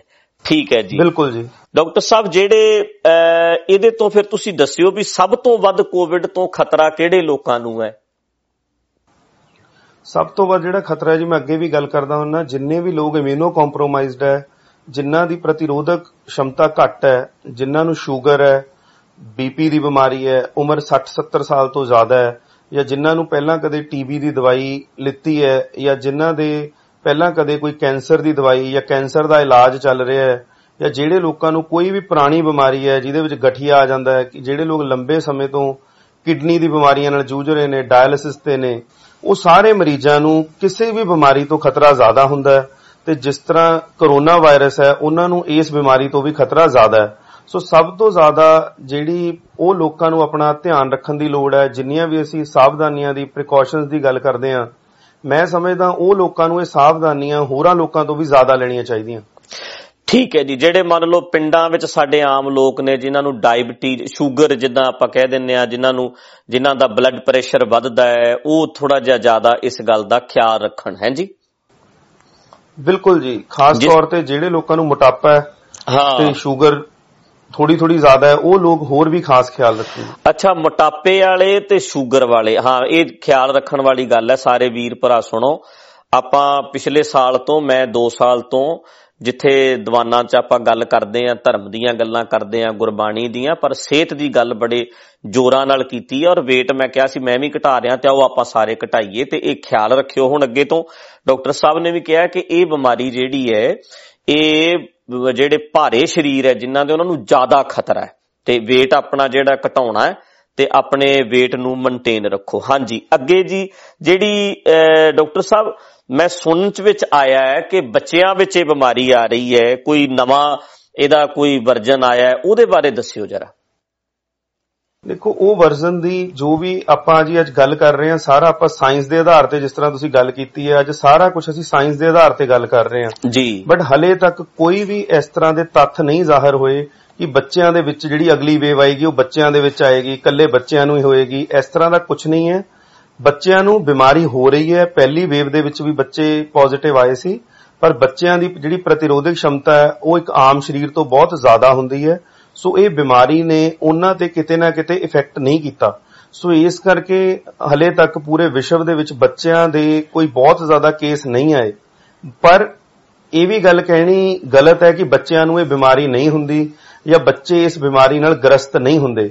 ਸਿਰਫ ਕੁਝ ਏਦਾਂ ਦੇ ਉਹਨਾਂ ਦੀ ਇਮਿਊਨਿਟੀ ਪਾਵਰ ਹੈ, ਉਹਨਾਂ ਦੇ ਕੁਝ ਏਦਾਂ ਦੇ ਸੈਲਜ਼ ਨੇ ਜਿਸ ਦੇ ਨਾਲ ਉਹ ਇਹ ਵਾਇਰਲ ਬਿਮਾਰੀ ਨਾਲ ਲੜਨ ਦੇ ਵਿੱਚ ਸક્ષਮ ਨੇ, ਉਹ ਆਪਣਾ ਬਚਾਅ ਆਪਣੇ ਆਪ ਕਰ ਰਹੇ ਨੇ। ਪਰ ਜੇ ਤੁਸੀਂ ਕਹਿ ਦਿਓ ਕਿ ਬੱਚਿਆਂ ਨੂੰ ਇਹ ਬਿਮਾਰੀ ਨਹੀਂ ਹੋਵੇਗੀ, ਇਹ ਵੀ ਕਹਿਣਾ ਗਲਤ ਹੈ। ਤੇ ਜੇ ਆਪਾਂ ਕਹਿ ਦਈਏ ਕਿ ਜਿਹੜੀ ਤੀਸਰੀ ਵੇਵ ਆਏਗੀ ਉਹ ਬੱਚਿਆਂ ਨੂੰ ਬਹੁਤ ਜ਼ਿਆਦਾ ਖਰਾਬ ਕਰੇਗੀ, ਇਹ ਵੀ ਕਹਿਣਾ ਗਲਤ ਹੈ। ਓਕੇ, ਇਹਦਾ ਮਤਲਬ ਇਹ ਹੈ ਕਿ ਬੱਚਿਆਂ ਵਿੱਚ ਜੇ ਨਹੀਂ ਆ ਰਹੀ, ਬੱਚਿਆਂ ਦਾ ਇਮਿਊਨ ਸਿਸਟਮ ਚੰਗਾ ਹੁੰਦਾ ਤੇ ਇਸ ਕਰਕੇ ਇਹ ਵੀ ਇੱਕ ਸੋਹਣੀ ਖਬਰ, ਕਿਉਂਕਿ ਬੜਾ ਇਹ ਆਲੇ ਦੁਆਲੇ ਮੈਸੇਜ ਚੱਲ ਰਿਹਾ, ਗੱਲਬਾਤ ਚੱਲ ਰਹੀ ਹੈ ਜੀ, ਇਹ ਬੱਚਿਆਂ ਵਿੱਚ ਆ ਰਿਹਾ, ਤਾਂ ਠੀਕ ਹੈ, ਇਸ ਗੱਲ ਦਾ ਖਿਆਲ ਰੱਖਣ ਦੀ ਲੋੜ ਹੈ। ਅਗਲੀ ਜਿਹੜੀ ਗੱਲ ਹੈ ਜੀ ਕਿ ਇੱਕ ਬਲੈਕ ਫੰਗਸ ਦੀ ਜਿਹੜੀ ਗੱਲ ਚੱਲ ਰਹੀ ਹੈ, ਵੀ ਉਹ ਬਲੈਕ ਫੰਗਸ ਕੀ ਹੈ ਤੇ ਉਹ ਕਿੰਨੇ ਕੁ ਪੇਸ਼ੈਂਟ ਉਹਦੇ ਅੱਜ ਹੁਣ ਹੈ ਨੇ ਇੰਡੀਆ ਦੇ ਵਿੱਚ, ਉਹਦੇ ਬਾਰੇ ਵੀ ਮੈਨੂੰ ਦੱਸਿਓ ਜਰਾ। ਬਲੈਕ ਫੰਗਸ ਇੱਕ ਫਫੂੰਦ ਹੈ ਜੀ, ਜਿਸ ਤਰ੍ਹਾਂ ਆਪਾਂ ਉੱਲੀ ਕਹਿ ਦਿੰਦੇ ਹਾਂ। ਹਾਂਜੀ। ਸੋ ਮੈਂ ਬਤੌਰ ਨਿਊਰੋ ਸਰਜਨ ਆ, ਸੋ ਜਿਹੜੀ ਬਲੈਕ ਫੰਗਸ ਤੰਗ ਕਰ ਰਹੀ ਹੈ, ਇਹ ਨੱਕ ਦੇ ਰਸਤੇ, ਆਪਣੇ ਪੈਰਾਨੇਜ਼ਲ ਸਾਈਨਸਿਸ ਹੁੰਦੇ ਨੇ, ਉਹਨਾਂ ਦੇ ਵਿੱਚ ਚਲੀ ਜਾਂਦੀ ਹੈ ਤੇ ਉਸ ਤੋਂ ਇਹ ਅੱਖ ਰਾਹੀਂ ਦਿਮਾਗ ਦੇ ਵਿੱਚ ਚਲੀ ਜਾਂਦੀ ਹੈ। ਕਿਉਂਕਿ ਜਿਹੜੀ ਨੱਕ ਤੇ ਦਿਮਾਗ ਦੇ ਵਿਚਾਲੇ ਜਿਹੜੀ ਪਰਤ ਹੈ ਉਹ ਬੜੀ ਪਤਲੀ ਹੁੰਦੀ ਹੈ ਤੇ ਬੜੀ ਜਲਦੀ ਇਹ ਫੰਗਸ ਦੇ ਵਿੱਚ ਇੰਨੀ ਕੁ ਪੈਨੀਟ੍ਰੇਸ਼ਨ ਪਾਵਰ ਹੁੰਦੀ ਹੈ, ਇੰਨੀ ਕੁ ਖਿੱਚ ਹੁੰਦੀ ਹੈ ਕਿ ਇਹ ਦਿਮਾਗ ਵੱਲ ਨੂੰ ਜਾਂਦੀ ਹੈ। ਸੋ ਇਹ ਜਾਂਦੀ ਕਿੱਥੋਂ ਹੈ, ਇਹ ਬੜੇ ਮੈਨੂੰ ਲੋਕ ਪੁੱਛਦੇ ਨੇ। ਸੋ ਮੈਂ ਤੁਹਾਡੇ ਮਾਧਿਅਮ ਰਾਹੀਂ ਉਹਨਾਂ ਨੂੰ ਇਹ ਦੱਸਣਾ ਚਾਹੁੰਦਾ ਕਿ ਇਹ ਜਿਹੜੀ ਫੰਗਸ ਹੈ, ਮਿਊਕਰ ਮਾਈਕੋਸਿਸ ਕਹਿੰਦੇ ਇਹਨੂੰ, ਤੇ ਇਹਦਾ ਰੰਗ ਬਲੈਕ ਹੁੰਦਾ ਤੇ ਉਸ ਤੋਂ ਬਾਅਦ ਜਿਹੜਾ ਚਮੜੀ ਨੂੰ ਇਹ ਬਲੈਕ ਕਰ ਦਿੰਦੀ ਹੈ। ਜਦੋਂ ਵੀ ਅੱਖ ਦੇ ਆਲੇ ਦੁਆਲੇ ਦਾ ਏਰੀਆ ਸਾਰਾ ਉਹ ਕਾਲਾ ਹੋ ਜਾਂਦਾ ਹੈ, ਤਾਂ ਇਸ ਕਰਕੇ ਇਹਦਾ ਨਾਮ ਅਸੀਂ ਪੰਜਾਬੀ ਦੇ ਵਿੱਚ ਇਹਨੂੰ ਬਲੈਕ ਫੰਗਸ ਕਹਿੰਦੇ ਆ, ਇੱਕ ਆਮ ਜਿਹੜੇ ਲੋਕ ਨੇ। ਤੇ ਇਹ ਆਮ ਆਪਣੇ ਹਵਾ ਦੇ ਵਿੱਚ ਹੈ, ਆਪਣੀ ਮਿੱਟੀ ਦੇ ਵਿੱਚ ਹੈ, ਪਰ ਇਹ ਉਹ ਬੰਦਿਆਂ ਨੂੰ ਤੰਗ ਕਰਦੀ ਹੈ ਜਿਨ੍ਹਾਂ ਦੀ ਇਮਿਊਨਿਟੀ ਘੱਟ ਹੈ, ਜਿਨ੍ਹਾਂ ਦੀ ਪ੍ਰਤੀਰੋਧਕ ਸ਼ਮਤਾ ਖਰਾਬ ਹੈ। ਜਿੱਦਾਂ ਕਿ ਹੁਣ ਕੋਵਿਡ ਦੇ ਵਿੱਚ ਬਹੁਤ ਜ਼ਿਆਦਾ ਸਟੀਰੋਇਡ ਯੂਜ਼ ਕੀਤੇ ਜਾ ਰਹੇ ਨੇ, ਕਈ ਲੋਕ ਆਪਣੇ ਆਪ ਸਟੀਰੋਇਡ ਲੈ ਰਹੇ ਨੇ, ਡਰ ਦੇ ਮਾਰੇ ਲੈ ਰਹੇ ਨੇ, ਜਾਂ ਕਈ ਲੋਕ ਜਿਨ੍ਹਾਂ ਨੂੰ ਇਹ ਸਟੀਰੋਇਡ ਦੇਣ ਦੀ ਜਾਂਚ ਨਹੀਂ ਹੈ, ਕੁਝ ਏਦਾਂ ਦੇ ਨੀਮ ਹਕੀਮ ਵੀ ਨੇ ਜਿਹੜੇ ਏਦਾਂ ਦੇ ਸਟੀਰੋਇਡ ਨੂੰ ਯੂਜ਼ ਕਰਨ ਦੀ ਕੋਸ਼ਿਸ਼ ਕਰ ਰਹੇ ਨੇ, ਜਾਂ ਆਫ ਦੀ ਲੇਬਲਡ ਕੁਝ ਡਰੱਗਸ ਮਿਲ ਰਹੀਆਂ ਨੇ ਜਿਨ੍ਹਾਂ ਦੇ ਵਿੱਚ ਆਯੁਰਵੈਦਿਕ ਕਹਿ ਕੇ ਉਹ ਸਟੀਰੋਇਡ ਪਾ ਕੇ ਦਿੱਤੇ ਜਾ ਰਹੇ ਨੇ। ਉਸ ਕਰਕੇ ਇਹ ਫੰਗਸ ਦੀ ਜਿਹੜੀ ਪੈਂਡੈਮਿਕ ਇੰਡੀਆ ਦੇ ਵਿੱਚ ਆ ਸਕਦੀ ਹੈ। ਜਿਹੜੇ ਲੋਕਾਂ ਨੂੰ ਸ਼ੂਗਰ ਹੈ, ਇਹ ਫੰਗਸ ਉਹਨਾਂ ਦੇ ਵਿੱਚ ਬੜੀ ਕਾਮਨ ਹੈ। ਜਿਹੜੇ ਲੋਕ ਲੰਬੇ ਸਮੇਂ ਤੋਂ, ਜਿਵੇਂ ਗਠੀਏ ਦੇ ਮਰੀਜ਼ ਨੇ ਜਾਂ ਕੁਝ ਆਟੋ ਇਮਿਊਨ ਡਿਜ਼ੀਜ਼ ਦੇ ਮਰੀਜ਼ ਨੇ, ਜਿਹੜੇ ਲੰਬੇ ਸਮੇਂ ਤੋਂ ਸਟੀਰੋਇਡ ਨਾਮ ਦੀ ਦਵਾਈ ਖਾਂਦੇ ਹੈ, ਉਹਨਾਂ ਦੇ ਵਿੱਚ ਇਹ ਫੰਗਸ ਹੋਣ ਦੇ ਚਾਂਸਸ ਬਹੁਤ ਜ਼ਿਆਦਾ ਹੈ। ਹੁਣ ਜਿਹੜੀ ਤੁਸੀਂ ਮੈਨੂੰ ਗੱਲ ਕੀਤੀ, ਮੈਂ ਰਾਤ ਹੀ ਨਿਊਜ਼ ਸੁਣ ਰਿਹਾ ਸੀ, ਇੰਡੀਆ ਦੇ ਵਿੱਚ ਲਗਭਗ 8 ਤੋਂ 9 ਰਾਜ ਏਦਾਂ ਦੇ ਹੈ, ਯੂਪੀ ਹੈ ਜਿਸ ਦੇ ਵਿੱਚ ਮੇਨਲੀ ਬਿਹਾਰ ਹੈ, ਉਹਨਾਂ ਦੇ ਵਿੱਚ ਇਹ ਫੰਗਸ ਕਾਫੀ ਜ਼ਿਆਦਾ ਵੱਧ ਗਈ ਹੈ ਤੇ ਉੱਥੇ ਇਸ ਦਾ ਟੀਕਾ ਸਰਕਾਰ ਨੇ ਬਹੁਤ ਵੱਡੇ ਲੈਵਲ ਤੇ ਮੁਹੱਈਆ ਕਰਾਉਣ ਦੀ ਕੋਸ਼ਿਸ਼ ਕੀਤੀ ਹੈ। ਕਈ ਨਵੀਆਂ ਕੰਪਨੀਆਂ ਨੂੰ ਸਰਕਾਰ ਨੇ ਉਹ ਐਮਫੋਟੈਰੀਸਿਨ ਬੀ ਨਾਮ ਦਾ ਇੱਕ ਟੀਕਾ ਆਉਂਦਾ, ਉਹੀ ਇੱਕ ਟੀਕਾ ਹੈ ਜਿਹੜਾ ਇਹ ਫੰਗਸ ਦੇ ਲਈ ਲਾਹੇਵੰਦ ਹੈ। ਸੋ ਉਸ ਦੇ ਲਈ ਸਰਕਾਰ ਨੇ ਨਵੀਆਂ ਕੰਪਨੀਆਂ ਨੂੰ ਲਾਇਸੈਂਸ ਵੀ ਇਸ਼ੂ ਕੀਤੇ ਨੇ। ਸੋ ਜੋ ਵੀ ਉਹਨਾਂ ਤੋਂ ਬਣਦੀ ਮਦਦ ਉਹਨਾਂ ਨੇ ਕਰਨੀ ਸ਼ੁਰੂ ਕਰਤੀ ਹੈ ਤੇ ਸਰਕਾਰ ਨੇ ਕੁਝ ਨੰਬਰ ਜਾਰੀ ਕੀਤੇ ਨੇ। ਕਿਸੇ ਵੀ ਜੇ ਮਰੀਜ਼ ਨੂੰ ਇਹ ਸਟੇਟ ਦੇ ਵਿੱਚ ਜਾਂ ਕਿਤੇ ਵੀ ਬਲੈਕ ਫੰਗਸ ਦੀ ਬਿਮਾਰੀ ਹੁੰਦੀ ਹੈ ਤੇ ਉਹ ਬਿਮਾਰੀ ਡਾਕਟਰ ਕੋਲ ਜਾਂਦੀ ਹੈ ਤੇ ਉਹ ਬਿਮਾਰੀ ਸਰਕਾਰ ਨੂੰ ਰਿਪੋਰਟ ਕੀਤੀ ਜਾ ਰਹੀ ਹੈ। ਸੋ ਹਾਲ ਦੀ ਘੜੀ ਪੰਜਾਬ ਦੇ ਵਿੱਚ ਕੋਈ ਬਹੁਤ ਜ਼ਿਆਦਾ ਕੇਸਿਸ ਨਹੀਂ, ਸਾਡੇ ਲਈ ਕੋਈ ਇੰਨੇ ਵੀ ਜ਼ਿਆਦਾ ਡਰਨ ਦੀ ਗੱਲ ਨਹੀਂ। ਪਰ ਹਾਂ, ਜੇ ਅਸੀਂ ਹਲੇ ਵੀ ਸਤਰਕ ਨਹੀਂ ਹੋਵਾਂਗੇ, ਸੁਚੇਤ ਨਹੀਂ ਹੋਵਾਂਗੇ, ਜੋ ਸਾਵਧਾਨੀਆਂ ਨੇ ਉਹਨਾਂ ਨੂੰ ਨਹੀਂ ਵਰਤਾਂਗੇ, ਤਾਂ ਕਿਤੇ ਨਾ ਕਿਤੇ ਬਲੈਕ ਫੰਗਸ ਫਿਰ ਪੰਜਾਬ ਦੇ ਵਿੱਚ ਵੀ ਇੱਕ ਤਰੀਕੇ ਦਾ ਐਂਡੈਮਿਕ ਬਣ ਸਕਦੀ ਹੈ। ਡਾਕਟਰ ਸਾਹਿਬ, ਬਲੈਕ ਫੰਗਸ ਜਿਹੜੀ ਬਿਮਾਰੀ ਇਹ ਆਈ ਹੈ, ਇਹ ਪਹਿਲਾਂ ਵੀ ਸੀ ਜਾਂ ਹੁਣੀ ਪੈਦਾ ਹੋਈ ਹੈ? ਨਹੀਂ, ਇਹ ਮੈਂ ਜਿਸ ਤਰ੍ਹਾਂ ਤੁਹਾਨੂੰ ਪਹਿਲਾਂ ਵੀ ਦੱਸਿਆ ਕਿ ਇਹ ਬਿਮਾਰੀ ਸਾਡੇ ਮਿੱਟੀ ਦੇ ਵਿੱਚ ਹੈ, ਹਵਾ ਦੇ ਵਿੱਚ ਹੈ, ਪਰ ਜਦੋਂ ਵੀ ਇਹ ਸਾਡੀ ਬਾਡੀ ਦੇ ਵਿੱਚ ਜਾਂਦੀ ਹੈ, ਸਾਡੀ ਬਾਡੀ ਇਹਨੂੰ ਮਾਰ ਦਿੰਦੀ ਹੈ। ਸਾਡੀ ਇਮਿਊਨਿਟੀ ਇਹਦੇ ਅਗੇਂਸਟ ਹੁੰਦੀ ਹੈ। ਹਾਂ, ਠੀਕ ਹੈ ਜੀ। ਯਾਨੀ ਕਿ ਇਮਿਊਨ ਸਿਸਟਮ ਸਾਡਾ ਚੰਗਾ ਹੁੰਦਾ ਹੈ। ਪਹਿਲਾਂ ਤਾਂ ਇਸ ਬਿਮਾਰੀ ਨਾਲ ਲੜ ਲੈਂਦੀ ਸੀ ਸਾਡੀ ਬਾਡੀ, ਪਰ ਹੁਣ ਇਮਿਊਨ ਸਿਸਟਮ ਕਮਜ਼ੋਰ ਹੋ ਗਿਆ। ਇਮਿਊਨਿਟੀ ਕਮਜ਼ੋਰ ਹੋਣ ਕਾਰਨ ਜਦੋਂ ਹੁਣ ਇਹ ਬਲੈਕ ਫੰਗਸ ਸਾਡੇ ਸਰੀਰ 'ਚ ਦਾਖਲ ਹੁੰਦੀ ਹੈ ਤਾਂ ਉਹ ਅੰਦਰ ਆ ਜਾਂਦੀ ਹੈ, ਮਤਲਬ ਉਹ ਨੱਕ ਰਾਹੀਂ ਹੀ ਆ ਰਹੀ ਹੈ। ਬਿਲਕੁਲ ਜੀ, ਉਹਦਾ ਜਿਹੜੀ ਪੈਨੀਟ੍ਰੇਸ਼ਨ ਹੈ ਉਹ ਰੈਸਪੀਰੇਟਰੀ ਪੈਨੀਟ੍ਰੇਸ਼ਨ ਹੈਗੀ ਹੈ, ਨੱਕ ਰਾਹੀਂ। ਉਹ ਪੈਰਾਨੇਜ਼ਲ ਸਾਈਨਸਿਸ ਤੋਂ ਹੁੰਦੀ ਹੋਈ ਉਹ ਆਪਣਾ ਰਸਤਾ ਅੱਖ ਵੱਲ ਬਣਾ ਲੈਂਦੀ ਹੈ, ਜਿਸ ਦੇ ਨਾਲ ਮਰੀਜ਼ ਦੀ ਅੱਖ ਦੀ ਨਿਗਾਹ ਚਲੀ ਜਾਂਦੀ ਹੈ ਤੇ ਮਰੀਜ਼ ਦੀ ਅੱਖ ਵੀ ਕਈ ਵਾਰੀ ਰਿਮੂਵ ਕਰਨੀ ਪੈਂਦੀ ਹੈ ਉਹ ਬਲੈਕ ਫੰਗਸ ਨੂੰ ਸਰੀਰ 'ਚੋਂ ਬਾਹਰ ਕੱਢਣ ਦੇ ਲਈ। ਅੱਛਾ ਡਾਕਟਰ ਸਾਹਿਬ, ਮਤਲਬ ਕਿ ਜਿਹੜੇ ਆ ਰਹੀਆਂ ਸੀ ਖਬਰਾਂ ਕਿ ਇੰਨੇ ਹੋ ਰਹੇ ਆ ਪੇਸ਼ੈਂਟ, ਇਹ ਸਾਰੀ ਬਲੈਕ ਫੰਗਸ ਵਾਲੇ ਹੀ ਸੀ? ਬਿਲਕੁਲ ਜੀ, ਬਲੈਕ ਫੰਗਸ ਇੱਕ ਬੜੀ ਖਤਰਨਾਕ ਬਿਮਾਰੀ ਹੈ ਜਿਸ ਦਾ ਕੋਈ ਇਲਾਜ ਬਹੁਤ ਵਧੀਆ ਨਹੀਂ ਹੈ। ਇਹ ਸਾਡੇ ਕਿਸੇ ਨਾ ਕਿਸੇ ਆਰਗਨ ਨੂੰ ਡੈਮੇਜ ਕਰਕੇ ਜਾਂਦੀ ਹੈ ਤੇ ਕਈ ਵਾਰੀ ਅਸੀਂ ਬ੍ਰੇਨ ਦੇ ਵਿੱਚ ਬਲੈਕ ਫੰਗਸ ਦਾ ਜਦੋਂ ਆਪਰੇਸ਼ਨ ਕਰਦੇ ਹਾਂ, ਜੇ ਆਪਰੇਸ਼ਨ ਬਹੁਤ ਵਧੀਆ ਵੀ ਹੋ ਜਾਵੇ ਤਾਂ ਵੀ ਕੁਝ ਕੁ ਮਰੀਜ਼ਾਂ ਦਾ ਕੋਈ ਜ਼ਿਆਦਾ ਫਾਇਦਾ ਨਹੀਂ ਹੁੰਦਾ। ਹਾਂ, ਬਟ ਕਈ ਮਰੀਜ਼ ਆਪਰੇਸ਼ਨ ਦੇ ਨਾਲ ਅੱਖ ਦੀ ਨਿਗਾਹ ਚਾਹੇ ਉਹਨਾਂ ਦੀ ਚਲੀ ਜਾਂਦੀ ਹੈ, ਮਰੀਜ਼ਾਂ ਦੀ ਜਾਨ ਬਚਾਈ ਜਾ ਰਹੀ ਹੈ ਤੇ ਉਹ ਮਰੀਜ਼ ਕਾਫੀ ਠੀਕ ਨੇ। ਠੀਕ ਹੈ ਜੀ। ਜਿਹੜੀ ਗੱਲ ਡਾਕਟਰ ਸਾਹਿਬ ਨੇ ਕਹੀ ਹੈ ਉਹ ਇਹ ਹੈ, ਮੈਂ ਆਪਣੇ ਬੰਦਿਆਂ ਨੂੰ ਸਭ ਨੂੰ ਦੱਸਣਾ ਚਾਹੁੰਦਾ ਕਿ ਜਿੱਦਾਂ ਅਸੀਂ ਮਾੜਾ ਦਰਦ ਹੁੰਦਾ ਹੈ ਤਾਂ ਫਟਾਫਟ ਗੋਲੀ ਖਾ ਲਓ ਜੀ, ਫਟਾਫਟ ਕੋਈ ਦਵਾਈ ਲੈ ਲਓ ਜੀ, ਜਾਂ ਜਿਹੜੇ ਝੋਲਾ ਛਾਪ ਹੈਗੇ ਆ, ਵੈਦ ਬੈਠੇ ਹੈ, ਉਹ ਗੋਲੀਆਂ ਰਗੜ ਕੇ ਦਰਦਾਂ ਵਾਲੀਆਂ ਸਾਨੂੰ ਦੇ ਦਿੰਦੇ ਆ। ਉਹਦੇ ਨਾਲ ਸਾਡਾ ਇਮਿਊਨ ਸਿਸਟਮ ਜਿਹੜਾ ਆ ਕਮਜ਼ੋਰ ਹੋ ਰਿਹਾ ਤੇ ਇਮਿਊਨਿਟੀ ਜਿਹੜੀ ਹੈ ਸਾਨੂੰ ਵਧਾਉਣੀ ਪੈਣੀ ਹੈ। ਬਲੈਕ ਫੰਗਸ ਨਾਲ ਲੜਨ ਵਾਸਤੇ ਸਾਡੀ ਬਾਡੀ ਨੂੰ, ਸਰੀਰ ਨੂੰ ਤਕੜਾ ਕਰਨਾ ਪੈਣਾ। ਡਾਕਟਰ ਸਾਹਿਬ, ਮੈਂ ਦਵਾਈ ਦੇ ਨਾਲ ਇਹਦੇ ਵਾਸਤੇ ਆਪਣੀ ਇਮਿਊਨਿਟੀ ਨੂੰ ਸਟਰੋਂਗ ਰੱਖਣ ਵਾਸਤੇ ਜੇ ਆਪਾਂ ਨਾਰਮਲ ਘਰ ਦੇ ਵਿੱਚ ਖੁਰਾਕ ਕਿਸ ਤਰ੍ਹਾਂ ਦੀ ਖਾਧੀ ਜਾਵੇ ਇਮਿਊਨ ਸਿਸਟਮ ਠੀਕ ਹੋਵੇ? ਕੋਵਿਡ ਵਾਸਤੇ ਵੀ ਇਮਿਊਨਿਟੀ ਤਕੜੀ ਚਾਹੀਦੀ ਹੈ, ਮੰਨ ਲਓ ਕਿਸੇ ਵੀ ਬਿਮਾਰੀ ਵਾਸਤੇ, ਬਲੈਕ ਫੰਗਸ ਵਾਸਤੇ ਵੀ ਇਮਿਊਨ ਸਿਸਟਮ ਤਕੜਾ ਚਾਹੀਦਾ। ਇਮਿਊਨ ਸਿਸਟਮ ਵਾਸਤੇ ਅਸੀਂ ਮੰਨ ਲਓ ਨਾਰਮਲ ਘਰ ਦੇ ਵਿੱਚ ਉਹ ਜਰਾ ਇਹਦੇ ਬਾਰੇ ਦੱਸਿਓ। ਦੇਖੋ, ਇਮਿਊਨ ਸਿਸਟਮ ਹੈ ਜਿਹੜਾ, ਮੈਂ ਲੋਕਾਂ ਨੂੰ ਇੱਕ ਇਹ ਮੈਸੇਜ ਨਾਲ ਦੱਸਣਾ ਚਾਹੁੰਦਾ ਕਿ ਇੱਕ ਦਿਨ ਤੁਸੀਂ ਜਿਸ ਤਰ੍ਹਾਂ ਆਪਾਂ ਕਹਿੰਦੇ ਨੇ ਵਿਟਾਮਿਨ ਸੀ ਜਾਂ ਜ਼ਿੰਕ ਜਾਂ ਵਿਟਾਮਿਨ ਡੀ ਖਾ ਕੇ ਨਹੀਂ ਠੀਕ ਕੀਤਾ ਜਾ ਸਕਦਾ। ਇਮਿਊਨ ਸਿਸਟਮ ਇੱਕ ਬੜੀ ਵੱਡੀ ਪ੍ਰੋਸੈਸ ਹੈ। ਤੁਸੀਂ ਮੈਨੂੰ ਪੁੱਛਿਆ ਬੜਾ ਅੱਛਾ ਸਵਾਲ ਕਿ ਖੁਰਾਕ ਕੀ ਖਾਣੀ ਚਾਹੀਦੀ ਹੈ। ਸੋ ਮੈਂ ਲੋਕਾਂ ਨੂੰ ਸਭ ਤੋਂ ਪਹਿਲਾਂ ਇਹੀ ਮੈਸੇਜ ਦਊਂਗਾ ਕਿ ਜੇ ਤੁਹਾਡਾ ਵਜਨ ਜ਼ਿਆਦਾ ਤਾਂ ਤੁਹਾਨੂੰ ਖੁਰਾਕ ਘੱਟ ਤੋਂ ਘੱਟ ਖਾਣੀ ਚਾਹੀਦੀ ਹੈ। ਇਹ ਲੋਕਡਾਊਨ ਦੇ ਵਿੱਚ ਤੁਹਾਨੂੰ ਆਪਦਾ ਵਜਨ ਘੱਟ ਤੋਂ ਘੱਟ ਕਰਨਾ ਚਾਹੀਦਾ ਹੈ, ਉਹਨੂੰ ਨਾਰਮਲ ਕਰਨਾ ਚਾਹੀਦਾ ਹੈ। ਮਿੱਠਾ ਘੱਟ ਤੋਂ ਘੱਟ ਮਿੱਠੇ ਦਾ ਸੇਵਨ ਕਰਨਾ ਚਾਹੀਦਾ ਹੈ। ਘੱਟ ਤੋਂ ਘੱਟ ਜਿਹੜੇ ਪੈਕਡ ਫੂਡਸ ਨੇ, ਆਊਟਸਾਈਡ ਸਾਡੇ ਪ੍ਰੋਡਕਟਸ ਨੇ ਜਿਨ੍ਹਾਂ ਦੇ ਵਿੱਚ ਪ੍ਰੀਜ਼ਰਵੇਟਿਵਸ ਪਾਏ ਹੁੰਦੇ ਨੇ, ਉਹਨਾਂ ਨੂੰ ਲੰਬਾ ਸਮਾਂ ਠੀਕ ਰੱਖਣ ਦੇ ਲਈ ਉਦਾਂ ਦੇ ਫੂਡ ਘੱਟੋ ਘੱਟ ਖਾਣੇ ਚਾਹੀਦੇ ਆ। ਘਰ ਦਾ ਜਿਹੜਾ ਖਾਲਸ ਖਾਣਾ ਹੈ, ਘਰ ਦੀ ਖਾਲਸ ਸਬਜ਼ੀਆਂ ਨੇ, ਘਰ ਦੇ ਖਾਲਸ ਜੋ ਵੀ ਸਾਡੇ ਘਰੇ ਦਾਲਾਂ ਨੇ ਜਾਂ ਫੂਡ ਹੈ, ਉਹ ਸਾਨੂੰ ਸਭ ਤੋਂ ਵੱਧ ਯੂਜ਼ ਕਰਨਾ ਚਾਹੀਦਾ ਹੈ।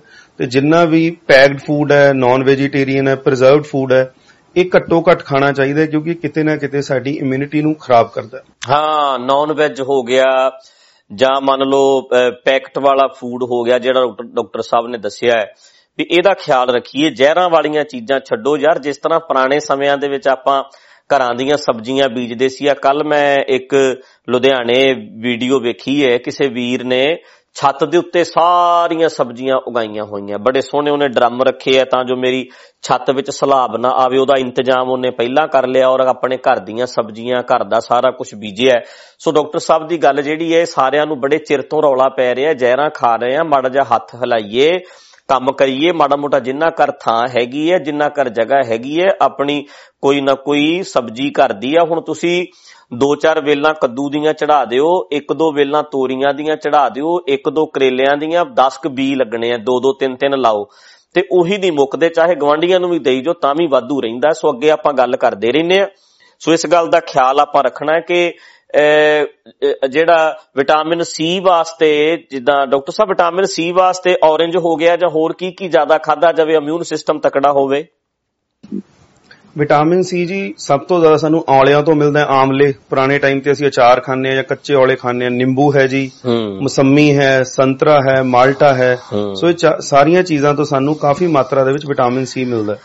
ਡਾਕਟਰ ਸਾਹਿਬ ਇਹਦਾ ਮਤਲਬ ਇਹ ਹੋਇਆ ਵੀ ਜਿੰਨੀਆਂ ਖੱਟੀਆਂ ਚੀਜ਼ਾਂ ਨੇ ਉਹ ਇਮਿਊਨ ਸਿਸਟਮ, ਠੰਡੀਆਂ ਵੀ ਨੇ ਤੇ ਇਮਿਊਨ ਸਿਸਟਮ ਵਾਸਤੇ ਚੰਗੀਆਂ ਨੇ। ਜਿਸ ਤਰ੍ਹਾਂ ਆਵਲਾ ਵੀ ਖੱਟਾ ਹੀ ਹੁੰਦਾ ਹੈ, ਨਿੰਬੂ ਵੀ ਖੱਟਾ ਹੁੰਦਾ ਹੈ, ਸੰਤਰਾ ਵੀ ਖੱਟਾ ਹੁੰਦਾ ਹੈ, ਇਮਲੀ ਵੀ ਖੱਟੀ ਹੁੰਦੀ ਹੈ।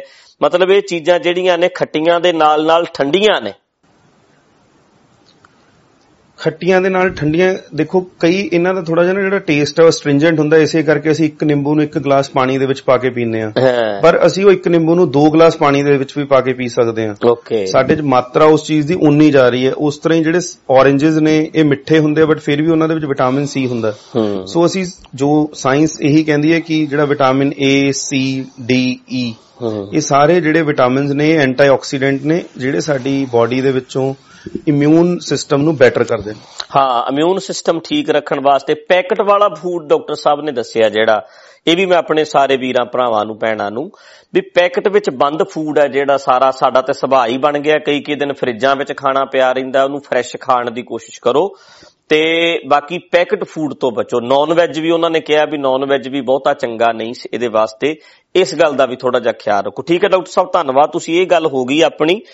ਤੇ ਜਿਹੜਾ ਡਾਕਟਰ ਸਾਹਿਬ ਜਿਹੜਾ ਇਹ ਆਇਆ ਜੀ ਥਰਡ ਵੇਵ ਵੀ ਇਹਦੀ ਕੋਈ ਆ ਸਕਦੀ, ਸੈਕਿੰਡ ਵੇਵ ਤਾਂ ਆਈ ਹੈ, ਇਸ ਤੋਂ ਅੱਗੇ ਵੀ ਕੁਝ ਇਹ ਵੱਧ ਸਕਦਾ ਹੈ ਜਾਂ ਇਹਦਾ ਅੱਗੇ ਵਾਸਤੇ ਕੀ ਹੋ ਸਕਦਾ? ਇੱਕ ਬੜਾ ਵਧੀਆ ਸਵਾਲ ਹੈ। ਸੋ ਇਸ ਦਾ ਜਵਾਬ ਹਲੇ ਤੱਕ ਕਿਸੇ ਕੋਲ ਵੀ ਨਹੀਂ ਹੈ ਕਿ ਥਰਡ ਵੇਵ ਆਏਗੀ, ਫੋਰਥ ਆਏਗੀ ਜਾਂ ਥਰਡ ਵੇਵ ਨਹੀਂ ਆਏਗੀ। ਪਰ ਮੈਂ ਤੁਹਾਨੂੰ ਇਹੀ ਹਲੇ ਦੱਸ ਸਕਦਾ ਕਿ ਜੇ ਅਸੀਂ ਥਰਡ ਵੇਵ ਤੋਂ ਬਚਣਾ ਹੈ, ਜੇ ਅਸੀਂ ਚਾਹੁੰਦੇ ਨਹੀਂ ਕਿ ਸਾਡੇ ਕੋਲ ਦੁਬਾਰਾ ਏਦਾਂ ਦੀਆਂ ਜਿਹੜੀਆਂ ਸਾਡਾ ਜਾਨ ਤੇ ਮਾਲ ਦਾ ਨੁਕਸਾਨ ਹੋ ਰਿਹਾ, ਜੇ ਅਸੀਂ ਚਾਹੁੰਦੇ ਹਾਂ ਕਿ ਉਹ ਨਾ ਹੋਵੇ, ਸੋ ਸਾਨੂੰ ਕੋਵਿਡ ਦੇ ਸੰਬੰਧੀ ਜਿੰਨੀਆਂ ਵੀ ਸਾਵਧਾਨੀਆਂ ਨੇ ਉਹ ਹੁਣੇ ਤੋਂ ਵਰਤਣੀਆਂ ਪੈਣਗੀਆਂ। ਜੇ ਅਸੀਂ ਚਾਹੁੰਦੇ ਹਾਂ ਥਰਡ ਵੇਵ ਨਾ ਆਵੇ, ਇਹ ਜੰਗ ਨੂੰ ਜਿੱਤਣ ਲਈ ਸਾਡੇ ਕੋਲੇ ਜਿਹੜਾ ਅੱਜ ਦੀ ਰੇਟ 'ਚ ਇੱਕ ਹਥਿਆਰ ਆ ਗਿਆ ਜਿਸ ਨੂੰ ਅਸੀਂ ਵੈਕਸੀਨ ਕਹਿ ਰਹੇ ਹਾਂ, ਉਹ ਵੱਧ ਤੋਂ ਵੱਧ ਲਗਵਾਇਆ ਜਾਵੇ। ਜਿਸ ਤਰ੍ਹਾਂ ਤੁਸੀਂ ਦੱਸਿਆ, ਅੱਜ ਅਸੀਂ ਸਾਇੰਸ ਦੇ ਯੁੱਗ ਦੇ ਵਿੱਚ ਜੀ ਰਹੇ ਹਾਂ। ਜੇ ਅੱਜ ਮੈਂ ਤੁਹਾਡੇ ਨਾਲ ਗੱਲ ਕਰ ਪਾ ਰਿਹਾ ਉਹ ਵੀ ਸਾਇੰਸ ਹੈ। ਸੋ ਉਸੇ ਤਰ੍ਹਾਂ ਇਹ ਵੈਕਸੀਨ ਵੀ ਸਾਇੰਸ ਦੀ ਹੀ ਕਾਢ ਹੈ। ਸੋ ਅਸੀਂ ਅੱਜ ਇਹ ਵਹਿਮਾਂ ਭਰਮਾਂ 'ਚ ਨਾ ਰਹੀਏ ਕਿ ਵੈਕਸੀਨ ਦਾ ਕੋਈ ਫਾਇਦਾ ਨਹੀਂ ਹੈ ਜਾਂ ਕੋਵਿਡ ਵੀ ਨਹੀਂ ਹੈ। ਕਈ ਲੋਕ ਹਲੇ ਵੀ ਇਹ ਸਮਝ ਰਹੇ ਨੇ ਕਿ ਕੋਵਿਡ ਹੀ ਨਹੀਂ ਹੈ ਤਾਂ ਵੈਕਸੀਨ ਦੀ ਕੀ ਲੋੜ ਹੈ ਜਾਂ ਵੈਕਸੀਨ ਕੋਵਿਡ ਦੇ ਅਗੇਂਸਟ ਕੁਝ ਨਹੀਂ ਕਰੇਗਾ। ਸੋ ਮੈਂ ਉਹਨਾਂ ਨੂੰ ਤੁਹਾਡੇ ਮਾਧਿਅਮ ਰਾਹੀਂ ਦੁਬਾਰਾ ਇਹ ਦੱਸਣਾ ਚਾਹੁੰਦਾ ਕਿ ਜੇ ਅੱਜ ਦੀ ਡੇਟ ਦੇ ਵਿੱਚ ਸਾਡੇ ਕੋਲੇ ਕੋਈ ਹਥਿਆਰ ਹੈ ਉਹ ਵੈਕਸੀਨ ਹੈ, ਚਾਹੇ ਉਹ ਕੋਵਾਸ਼ੀਲਡ ਹੈ, ਚਾਹੇ ਕੋਵੈਕਸਿਨ ਹੈ, ਚਾਹੇ ਕੋਈ ਵੀ ਹੋਰ ਵੈਕਸੀਨ ਹੈ। ਜੋ ਵੀ ਵੈਕਸੀਨ ਤੁਹਾਡੇ ਨੇੜੇ ਹੈ ਉਹਨੂੰ ਤੁਸੀਂ ਲਗਵਾ ਕੇ ਥਰਡ ਵੇਵ ਨੂੰ ਰੋਕ ਸਕਦੇ ਹੋ। ਜਿਹੜੀ ਇਹ ਦੂਸਰੀ ਵੇਵ ਹੈ, ਦੂਸਰੀ ਵੇਵ ਨਹੀਂ, ਮੈਂ ਇਹਨੂੰ ਸੁਨਾਮੀ ਦਾ ਨਾਮ ਦਿੰਦਾ, ਸੁਨਾਮੀ ਹੈ ਕਿਉਂਕਿ ਇਹਨੇ ਘਰਾਂ ਦੇ ਘਰ, ਪੂਰੇ ਪਿੰਡਾਂ ਦੇ ਪਿੰਡ ਤਬਾਹ ਤੇ ਬਰਬਾਦ ਕਰਤੇ ਤੇ ਇਸ ਕਰਕੇ ਜਿਹੜੇ ਕੇਸਿਸ ਨੇ ਬਹੁਤ ਜ਼ਿਆਦਾ ਐਸੈਲਰੇਟ ਹੋਏ, ਬਹੁਤ ਜ਼ਿਆਦਾ, ਬਹੁਤ ਥੋੜੇ ਸਮੇਂ ਦੇ ਵਿੱਚ ਕੇਸਿਸ ਹੋਏ ਨੇ। ਸੋ ਇਹਨੇ ਸਾਨੂੰ ਸੁਨਾਮੀ ਦੀ ਤਰ੍ਹਾਂ ਹਿੱਟ ਕੀਤਾ। ਜੇ ਅਸੀਂ ਚਾਹੁੰਦੇ ਹਾਂ ਕਿ ਤੀਜੀ ਵੇਵ ਐਡੀ ਮਾੜੀ ਜਾਂ ਇਸ ਤੋਂ ਵੀ ਮਾੜੀ ਨਾ ਆਵੇ, ਸੋ ਹੁਣੇ ਤੋਂ ਸਾਨੂੰ ਸਤਰਕ ਹੋਣਾ ਪੈਣਾ ਹੈ। ਪੰਜਾਬ ਹੈ ਜਿਹੜਾ ਸਾਡਾ ਇੱਕ ਪਿੰਡਾਂ ਦਾ ਸੂਬਾ ਹੈ, ਲਗਭਗ 13,000 ਪਿੰਡ ਨੇ। ਸੋ ਮੈਂ ਹੁਣ ਲੋਕਾਂ ਨੂੰ ਕਹਿਣਾ ਸ਼ੁਰੂ ਕਰਤਾ ਕਿ ਪਿੰਡ ਬਚਾਓ, ਪੰਜਾਬ ਬਚਾਓ। ਜੇ ਅਸੀਂ ਪਿੰਡ ਬਚਾ ਸਕਦੇ ਹਾਂ ਤਾਂ ਹੀ ਅਸੀਂ ਪੰਜਾਬ ਨੂੰ ਬਚਾ ਸਕਦੇ ਹਾਂ, ਕਿਉਂਕਿ ਸਾਡੀ ਬਹੁਤ ਵੱਡੀ ਮਾਤਰਾ ਦੇ ਵਿੱਚ ਜਿਹੜੀ ਆਬਾਦੀ ਹੈ ਉਹ ਪਿੰਡਾਂ ਦੇ ਵਿੱਚ ਵਸੀ ਹੋਈ ਹੈ ਤੇ ਪਿੰਡਾਂ ਵਾਲੇ ਥੋੜੇ ਜਿਹੇ ਇਹ ਹੈ ਕਿ ਉਹ ਜ਼ਿਆਦਾ ਸ਼ਹਿਰਾਂ ਦੇ ਵਿੱਚ ਨਹੀਂ ਜਾਂਦੇ, ਉਹਨਾਂ ਦਾ ਜ਼ਿਆਦਾ ਜਿਹੜਾ ਆਪਣੇ ਪਿੰਡਾਂ ਦੇ ਨਾਲ ਹੀ ਸੰਪਰਕ ਹੈ। ਤੇ ਮੈਂ ਸਮਝਦਾ ਉਹ ਇਹ ਗੱਲ ਨੂੰ ਸਮਝ ਕੇ ਜਿੰਨੀ ਜਲਦੀ ਹੋ ਸਕਦਾ ਹੈ ਵੈਕਸੀਨ ਉਹਨਾਂ ਦੇ ਆਲੇ ਦੁਆਲੇ ਜੋ ਵੀ ਅਵੇਲੇਬਲ ਹੈ ਉਹਨੂੰ ਜਲਦੀ ਤੋਂ ਜਲਦੀ ਐਟਲੀਸਟ ਇੱਕ ਵੈਕਸੀਨ ਲਗਵਾ ਲੈਣ ਕਿ ਜੋ ਅਸੀਂ ਥਰਡ ਵੇਵ ਤੋਂ ਬਚਿਆ ਜਾ ਸਕੇ। ਥਰਡ ਵੇਵ ਬਿਲਕੁਲ ਆ ਸਕਦੀ ਹੈ, ਪਰ ਉਹ ਕਿੰਨੀ ਘਾਤਕ ਹੋਏਗੀ, ਕਿੰਨੀ ਕੁ ਖਤਰਨਾਕ ਹੋਏਗੀ, ਕਿੰਨੀ ਕੁ ਡੇਂਜਰਸ ਹੋਏਗੀ, ਉਹ ਵੇਵ ਤੇ ਜਾਂ ਕਰੋਨਾ ਵਾਇਰਸ ਤੇ ਡਿਪੈਂਡ ਨਹੀਂ ਕਰੇਗਾ, ਉਹ ਸਾਡੇ ਤੇ ਡਿਪੈਂਡ ਕਰੇਗਾ ਕਿ ਅਸੀਂ ਥਰਡ ਵੇਵ ਨੂੰ ਕਿਸ ਤਰ੍ਹਾਂ ਦੇਖਣਾ ਚਾਹੁੰਦੇ ਹਾਂ। ਠੀਕ ਹੈ ਡਾਕਟਰ ਸਾਹਿਬ ਦੀ ਗੱਲ ਜਿਹੜੀ ਹੈ ਜੀ ਵਿੱਚ ਕਵਰ ਹੋ ਗਿਆ। ਮੈਂ ਸਵਾਲ ਪੁੱਛਣਾ ਸੀ ਵੈਕਸੀਨ ਬਾਰੇ। ਸੋ ਵੈਕਸੀਨ ਜਿਹੜੀ ਹੈ ਉਹ ਲਵਾਉਣੀ ਵੀ ਬੜੀ ਜ਼ਰੂਰੀ ਹੈ, ਡਰੋ ਨਾ। ਜੇ ਨੇੜੇ ਤੇੜੇ ਜਿੱਥੇ ਵੀ ਕਿਤੇ ਉਪਲਬਧ ਹੈ, ਜਿੱਥੇ ਕਿਤੇ ਵੀ ਤੁਹਾਨੂੰ ਮਿਲਦੀ ਹੈ ਤਾਂ ਵੈਕਸੀਨ ਜ਼ਰੂਰ ਲਵਾ ਲਓ। ਬੜੇ ਉਹਦੇ ਬਾਰੇ ਅਫਵਾਹਾਂ ਫੈਲਾਈਆਂ ਗਈਆਂ ਜੀ ਸਾਨੂੰ ਇਦਾਂ ਹੋ ਜਾਣਾ, ਸਾਨੂੰ ਇਦਾਂ ਹੋ ਜਾਣਾ। ਸੋ ਡਰੋ ਨਾ। ਕਈ ਪੇਸ਼ੈਂਟ ਵੀ ਆਏ ਆ ਵੀ ਵੈਕਸੀਨ ਲਵਾਉਣ ਤੋਂ ਬਾਅਦ ਵੀ ਉਹਨਾਂ ਨੂੰ ਕੋਵਿਡ ਹੋਇਆ, ਪਰ ਠੀਕ ਆ ਉਹ ਵੀ ਹੋਣਗੇ, ਪਰ ਇਸ ਚੀਜ਼ ਤੋਂ ਡਰਨ ਦੀ ਲੋੜ ਨਹੀਂ ਜਿਹੜੇ ਵੀ ਲਵਾ। ਅੱਛਾ ਡਾਕਟਰ ਸਾਹਿਬ ਇੱਕ ਗੱਲ ਹੋਰ ਹੈ ਵਿੱਚ ਵੀ ਸਾਨੂੰ ਦਿਸ ਰਿਹਾ ਸੀ ਕਿ ਸੈਕੰਡ ਵੇਵ ਆ ਸਕਦੀ ਹੈ ਕਿਉਂਕਿ ਹੋਰ ਕੰਟਰੀਆਂ ਵਿੱਚ ਆ ਗਈ ਸੀ, ਇਟਲੀ ਵੱਲ, ਜਰਮਨ ਵੱਲ, ਹੋਰ ਪਾਸੇ ਆ ਗਈ ਸੀ, ਪਰ ਸਾਨੂੰ ਲੱਗਦਾ ਨਹੀਂ ਇਹਦੇ ਵਿੱਚ ਜਿਵੇਂ ਹੁਣ ਆਕਸੀਜਨ ਨਹੀਂ ਮਿਲ ਰਹੀ ਜਾਂ ਹੋਰ ਸਾਰਾ ਕੁਝ ਨਹੀਂ ਹੋ ਰਿਹਾ ਵੀ ਸਰਕਾਰਾਂ ਬੁਰੀ ਤਰ੍ਹਾਂ ਇਹਦੇ ਵਿੱਚ ਫੇਲ ਹੋਈਆਂ ਸਾਡੀਆਂ। ਬਿਲਕੁਲ ਜੀ, ਮੈਂ ਇਹ ਨਹੀਂ ਕਹਿ ਸਕਦਾ ਕਿ ਫੇਲ ਹੋਈਆਂ, ਬਟ ਦੇਖੋ ਇੱਕ ਪੈਂਡੈਮਿਕ ਹੈ ਜਿਹੜਾ ਸਾਰੇ ਮੁਲਕ ਦੇ ਉੱਤੇ ਆ ਕੇ ਗਿਰ ਗਿਆ। ਹਾਂ, ਅਸੀਂ ਸਤਰਕ ਹੋ ਸਕਦੇ ਸੀ, ਅਸੀਂ ਸਾਵਧਾਨ ਹੋ ਸਕਦੇ ਸੀ, ਅਸੀਂ ਜਾਗਰੂਕ ਹੋ ਸਕਦੇ ਸੀ, ਜੋ ਅਸੀਂ ਨਹੀਂ ਹੋਏ। ਕੁਝ ਸਾਇੰਸਦਾਨਾਂ ਦੀ, ਕੁਝ ਡਾਕਟਰਾਂ ਦੀ ਸਲਾਹ ਲਿੱਤੀ ਜਾ ਸਕਦੀ ਸੀ, ਪਰ ਕਿਤੇ ਨਾ ਕਿਤੇ ਬਿਲਕੁਲ ਜਿਹੜੇ ਸਾਡੇ ਉੱਪਰ ਬੈਠੇ ਆ ਉਹਨਾਂ ਨੇ ਇਸ ਦਾ ਹਿਸਾਬ ਨਹੀਂ ਲਗਾਇਆ ਕਿ ਸੈਕੰਡ ਵੇਵ ਦੇ ਵਿੱਚ ਕਿੰਨੇ ਮਰੀਜ਼ ਆਉਣਗੇ, ਕਿੰਨੇ ਮੀਟ੍ਰਿਕ ਟਨ, ਕਿੰਨੀ ਲਿਕੁਇਡ ਆਕਸੀਜਨ ਦੀ ਸਾਨੂੰ ਲੋੜ ਹੋਏਗੀ, ਕੀ ਸਾਡੇ ਕੋਲੇ ਸੂਬੇ ਵਾਈਜ਼ ਉਹਦਾ ਡਾਟਾ ਸੀਗਾ, ਕੀ ਅਸੀਂ ਉਹ ਡਾਟਾ ਇਕੱਠਾ ਕਰਨ ਦੀ ਕੋਸ਼ਿਸ਼ ਕੀਤੀ। ਅੱਜ ਹਰ ਸੂਬਾ ਆਕਸੀਜਨ ਪਲਾਂਟ ਲਗਾ ਰਿਹਾ, ਜਦੋਂ ਕਿ ਸਾਡੇ ਖੇਡ ਹੈ ਜਿਹੜੀ ਹੱਥ ਚੋਂ ਨਿਕਲ ਚੁੱਕੀ ਹੈ। ਹੁਣ ਆਕਸੀਜਨ, ਉਹ ਕਹਿੰਦੇ ਕਿ ਅਬ ਪਛਤਾਵਾ ਕਰੇ ਕਿ ਜਬ ਚਿੜੀਆ ਚੁੱਗ ਗਈ ਖੇਤ। ਸੋ ਇਹ ਪੈਂਡਾ ਹਲੇ ਵੀ ਬੜਾ ਔਖਾ ਹੈ। ਹੁਣ ਸਰਕਾਰਾਂ ਨੇ ਇਹਦੇ ਤੇ ਐਕਟ ਕਰਨਾ ਸ਼ੁਰੂ ਕੀਤਾ ਹੈ। ਹਲੇ ਵੀ ਜੇ ਅੱਜ ਆਪਾਂ ਹੁਣੀ ਜਿਹੜੀ ਵੈਕਸੀਨ ਦੀ ਗੱਲ ਕਰ ਰਹੇ ਸੀ, ਹਿੰਦੁਸਤਾਨ ਦੇ ਵਿੱਚ ਹਰ 100 ਬੰਦੇ ਮਗਰ ਸਿਰਫ 20 ਬੰਦਿਆਂ ਦੇ ਵੈਕਸੀਨ ਲੱਗਿਆ। ਜੇ ਅਸੀਂ ਚਾਹੁੰਦੇ ਹਾਂ ਕਿ ਤੀਜੀ ਵੇਵ ਨਾ ਆਵੇ, ਥਰਡ ਵੇਵ ਨਾ ਸਾਨੂੰ ਹਿੱਟ ਕਰੇ, ਸੋ ਸਾਨੂੰ ਲਗਭਗ ਜਦੋਂ 50 ਤੋਂ 60 ਬੰਦਿਆਂ ਦੇ ਇਹ ਵੈਕਸੀਨ ਲੱਗ ਜਾਏਗਾ ਤਾਂ ਮੈਂ ਸਮਝਦਾ ਕਿ ਅਸੀਂ ਥਰਡ ਵੇਵ ਤੋਂ ਬਚ ਸਕਦੇ ਹਾਂ। ਹਲੇ ਵੀ ਜਿਹੜੀ ਸਾਡੀ ਵੈਕਸੀਨੇਸ਼ਨ ਰੇਟ ਹੈ ਉਹ ਬਹੁਤ ਸਲੋ ਹੈ। ਅਸੀਂ ਹੋਰ ਮੁਲਕਾਂ ਤੋਂ ਬਹੁਤ ਪਿੱਛੇ ਹਾਂ।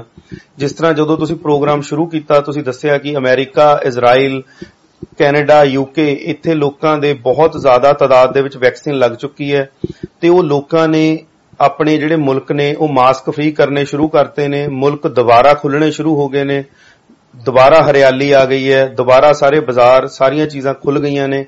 ਸੋ ਇਹ ਵੀ ਸਾਇੰਸ ਹੈ ਔਰ ਸਾਇੰਸ ਦਾ ਹੀ ਡਾਟਾ ਹੈ ਕਿ ਜੇ ਸਾਡੇ 50 ਤੋਂ 60% ਲੋਕ ਅਸੀਂ ਟੀਕਾ ਲੈ ਲੈਂਦੇ ਹਾਂ, ਚਾਹੇ ਉਹ ਸਿੰਗਲ ਸ਼ਾਟ ਹੈ, ਚਾਹੇ ਉਹ ਕੰਪਲੀਟ ਸ਼ਾਟ ਹੈ। ਕੰਪਲੀਟ ਸ਼ਾਟ ਮਤਲਬ ਇੱਕ ਸਿੰਗਲ ਸ਼ਾਟ ਤੇ 2.5 ਤੋਂ 3 ਮਹੀਨੇ ਬਾਅਦ ਉਹਦਾ ਦੂਸਰਾ ਸ਼ਾਟ, ਜਿਹਨੂੰ ਅਸੀਂ ਬੂਸਟਰ ਡੋਜ਼ ਕਹਿੰਦੇ ਆ। ਸੋ ਪਰ ਜੇ ਅਸੀਂ ਜੋ ਦੇਖਿਆ ਕਿ ਜਿਨ੍ਹਾਂ ਦੇ ਇੱਕ ਟੀਕਾ ਵੀ ਲੱਗਿਆ ਉਹਨਾਂ ਦੇ ਲਈ ਵੀ ਕੋਵਿਡ ਹੈ ਜਿਹੜਾ ਬਹੁਤ ਘੱਟ ਹੋ ਰਿਹਾ।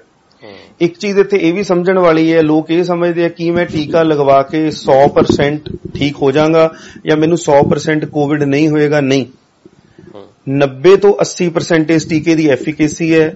ਸੋ ਪਰ ਇਹਦੇ ਚ ਫਾਇਦੇ ਵਾਲੀ ਗੱਲ ਇਹ ਹੈ ਕਿ ਜੇ ਤੁਹਾਨੂੰ ਕੋਵਿਡ ਤੁਸੀਂ ਪੋਜ਼ਿਟਿਵ ਆ ਵੀ ਜਾਂਦੇ ਹੋ ਟੀਕਾ ਲੱਗਣ ਤੋਂ ਬਾਅਦ, ਤਾਂ ਵੀ ਤੁਹਾਨੂੰ ਜਿਹੜੀ ਬਿਮਾਰੀ ਹੈ ਉਹ ਬਹੁਤ ਘੱਟ ਪਰਸੈਂਟੇਜ ਲੋਕਾਂ ਨੂੰ ਹੋਏਗੀ। ਤੁਸੀਂ ਸਿਰਫ ਪੋਜ਼ਿਟਿਵ ਰਹੋਗੇ ਤੇ ਤੁਹਾਨੂੰ ਆਮ ਜਿਹੜੇ ਖੰਘ, ਜ਼ੁਕਾਮ, ਬੁਖਾਰ ਜਾਂ ਠੰਡ ਲੱਗਣ ਦੇ ਜਿਹੜੇ ਸਿੰਪਟਮਸ ਨੇ ਉਹ ਲੱਛਣ 2 ਤੋਂ 3 ਦਿਨ ਆਉਣਗੇ ਤੇ ਉਸ ਤੋਂ ਬਾਅਦ ਤੁਸੀਂ ਬਿਲਕੁਲ ਨਾਰਮਲ ਰਹੋਗੇ।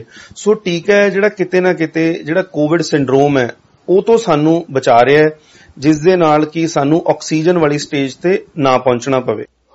ਠੀਕ ਹੈ ਜੀ। ਡਾਕਟਰ ਸਾਹਿਬ ਨੇ ਜਿਹੜੀ ਗੱਲ ਦੱਸੀ ਹੈ ਕਿ ਵੈਕਸੀਨ ਦਾ ਜਿਹੜਾ ਬੜਾ ਵੱਡਾ ਫਾਇਦਾ ਹੋਣਾ, ਉਹਨਾਂ ਤੁਹਾਡੇ ਤੇ ਹਿੱਟ ਨਹੀਂ ਕਰੇਗਾ ਕਰੋਨਾ ਜਿੰਨਾ ਤੁਸੀਂ ਵੈਕਸੀਨ ਤੋਂ ਬਿਨਾਂ ਕਰ ਸਕਦਾ। ਨੁਕਸਾਨ ਉਹਨਾਂ ਨਹੀਂ ਕਰ ਸਕੇਗਾ, ਜੇ ਆਏਗਾ ਵੀ ਤੇ ਖੰਘ ਜ਼ੁਕਾਮ ਨਾਲ ਇੰਨੇ ਨਾਲ ਹੀ ਚੱਲ ਜਾਣਾ, ਪਰ ਜ਼ਿਆਦਾ ਨੁਕਸਾਨ ਨਹੀਂ ਹੋਏਗਾ। ਬਾਕੀ ਜਿਹੜੀ ਗੱਲ ਕਹੀ ਹੈ ਸਰਕਾਰਾਂ ਦਾ ਢਾਂਚਾ, ਉਹ ਆਪਾਂ ਸਾਰੀ ਦੁਨੀਆ ਦੇ ਸਾਹਮਣੇ ਸਾਡੇ ਇੰਡੀਆ ਦੀ ਇਸ ਗੱਲ ਵਿੱਚ ਪੋਲ ਖੁੱਲੀ ਹੈ ਕਿ ਬੜਾ ਚਿਰ ਪਹਿਲਾਂ ਇਹਦਾ ਪ੍ਰਬੰਧ ਕਰ ਲੈਣਾ ਚਾਹੀਦਾ ਸੀ, ਸਿਆਣੇ ਬੰਦਿਆਂ ਨਾਲ ਬੈਠਣਾ ਚਾਹੀਦਾ ਸੀ ਤੇ ਇਹਦਾ ਇੰਤਜ਼ਾਮ ਕਰਨਾ ਚਾਹੀਦਾ ਸੀ। ਕਿਸ ਤਰ੍ਹਾਂ ਲੋਕ ਆਕਸੀਜਨ ਤੋਂ ਬਿਨਾਂ, ਬਹੁਤ ਲੋਕ ਨੇ ਜਿਨ੍ਹਾਂ ਨੂੰ ਆਕਸੀਜਨ ਨਹੀਂ ਮਿਲੀ, ਬੈੱਡ ਨਹੀਂ ਮਿਲ ਸਕਿਆ, ਮੌਤ ਹੋ ਗਈ, ਬੜਾ ਜੋ ਸਾਡੇ ਸਾਹਮਣਾ ਹੈ ਇਹ ਸਾਨੂੰ ਅੱਜ ਦੀ ਘੜੀ ਸੋਚਣਾ ਪਏਗਾ, ਵਿਚਾਰਨਾ ਪਏਗਾ। ਸਰਕਾਰਾਂ ਉਦਾਂ ਦੀਆਂ ਹੀ ਸਾਨੂੰ ਮਿਲਦੀਆਂ ਨੇ ਜਿੱਦਾਂ ਦਾ ਅਸੀਂ ਡਿਜ਼ਰਵ ਕਰਦੇ ਹਾਂ, ਜਿੱਦਾਂ ਦੇ ਅਸੀਂ ਲੋਕ ਆ, ਕਿਉਂਕਿ ਚੁਣਿਆ ਅਸੀਂ ਹੁੰਦਾ ਉਹਨਾਂ ਨੂੰ। ਸੋ ਇਸ ਗੱਲ ਨੂੰ ਵੀ ਸਾਨੂੰ ਸਮਝਣਾ ਪਏਗਾ। ਸੋ ਡਾਕਟਰ ਸਾਹਿਬ ਇਹਦੇ ਤੋਂ ਅਸੀਂ ਸਾਵਧਾਨੀਆਂ ਕੀ ਰੱਖ ਸਕਦੇ ਹਾਂ, ਥੋੜਾ ਜਿਹਾ ਇਹ ਵੀ ਦੱਸ ਦਿਓ। ਦੇਖੋ, ਸਭ ਤੋਂ ਵੱਡੀ ਸਾਵਧਾਨੀ ਤਾਂ ਜੀ ਜਿਹੜੀ ਸੋਸ਼ਲ ਡਿਸਟੈਂਸਿੰਗ ਹੈ ਉਹ ਜਿੰਨੀ ਕੁ ਵੀ ਅਸੀਂ ਕੋਸ਼ਿਸ਼ ਕਰ ਸਕਦੇ ਹਾਂ ਕਿ 2 ਤੋਂ 3 ਮੀਟਰ ਦੀ ਜਿਹੜੀ ਦੂਰੀ ਹੈ। ਦੂਸਰਾ ਜੀ, ਜਦੋਂ ਤੱਕ ਵੀ ਸਾਡੇ ਮੁਲਕ ਦੇ ਵਿੱਚ 50 ਤੋਂ 60% ਲੋਕਾਂ ਦੇ ਵੈਕਸੀਨ ਨਹੀਂ ਲੱਗ ਜਾਂਦਾ, ਜੇ ਅਸੀਂ ਆਪਣੀਆਂ ਜਾਨਾਂ ਬਚਾਉਣੀਆਂ ਨੇ, ਆਪਦੇ ਪਰਿਵਾਰ ਨੂੰ ਬਚਾਉਣਾ ਹੈ, ਜਿਸ ਤਰ੍ਹਾਂ ਅਸੀਂ ਪਿਛਲੇ ਸਾਲ ਇੱਕ ਮੁਹਿੰਮ ਚਲਾਈ ਸੀ ਮਾਈ ਫੈਮਿਲੀ ਮਾਈ ਰਿਸਪੌਂਸਿਬਿਲਟੀ, ਸੋ ਉਦੋਂ ਵੀ ਮੈਂ ਅੱਜ ਵੀ ਉਹੀ ਗੱਲ ਤੇ ਖੜਾ ਕਿ ਜੇ ਮੈਂ ਰਿਸਪੌਂਸਿਬਲ ਹਾਂ, ਜੇ ਮੈਂ ਜਾਗਰੂਕ ਹਾਂ, ਜੇ ਮੈਂ ਜ਼ਿੰਮੇਵਾਰ ਹਾਂ, ਤਾਂ ਹੀ ਮੈਂ ਆਪਦੇ ਪਰਿਵਾਰ ਨੂੰ ਬਚਾ ਸਕਦਾ। ਸੋ ਜਦੋਂ ਤੱਕ 50 ਤੋਂ 60% ਲੋਕਾਂ ਦੇ ਵੈਕਸੀਨ ਨਹੀਂ ਲੱਗ ਜਾਂਦੀ, ਮੈਂ ਸਮਝਦਾ ਕਿ ਸਾਨੂੰ ਉਦੋਂ ਤੱਕ ਮਾਸਕ ਪਾ ਕੇ ਰੱਖਣੇ ਪੈਣਗੇ, ਆਪਣੇ ਆਲੇ ਦੁਆਲਾ ਸਾਫ਼ ਰੱਖਣਾ ਪਏਗਾ।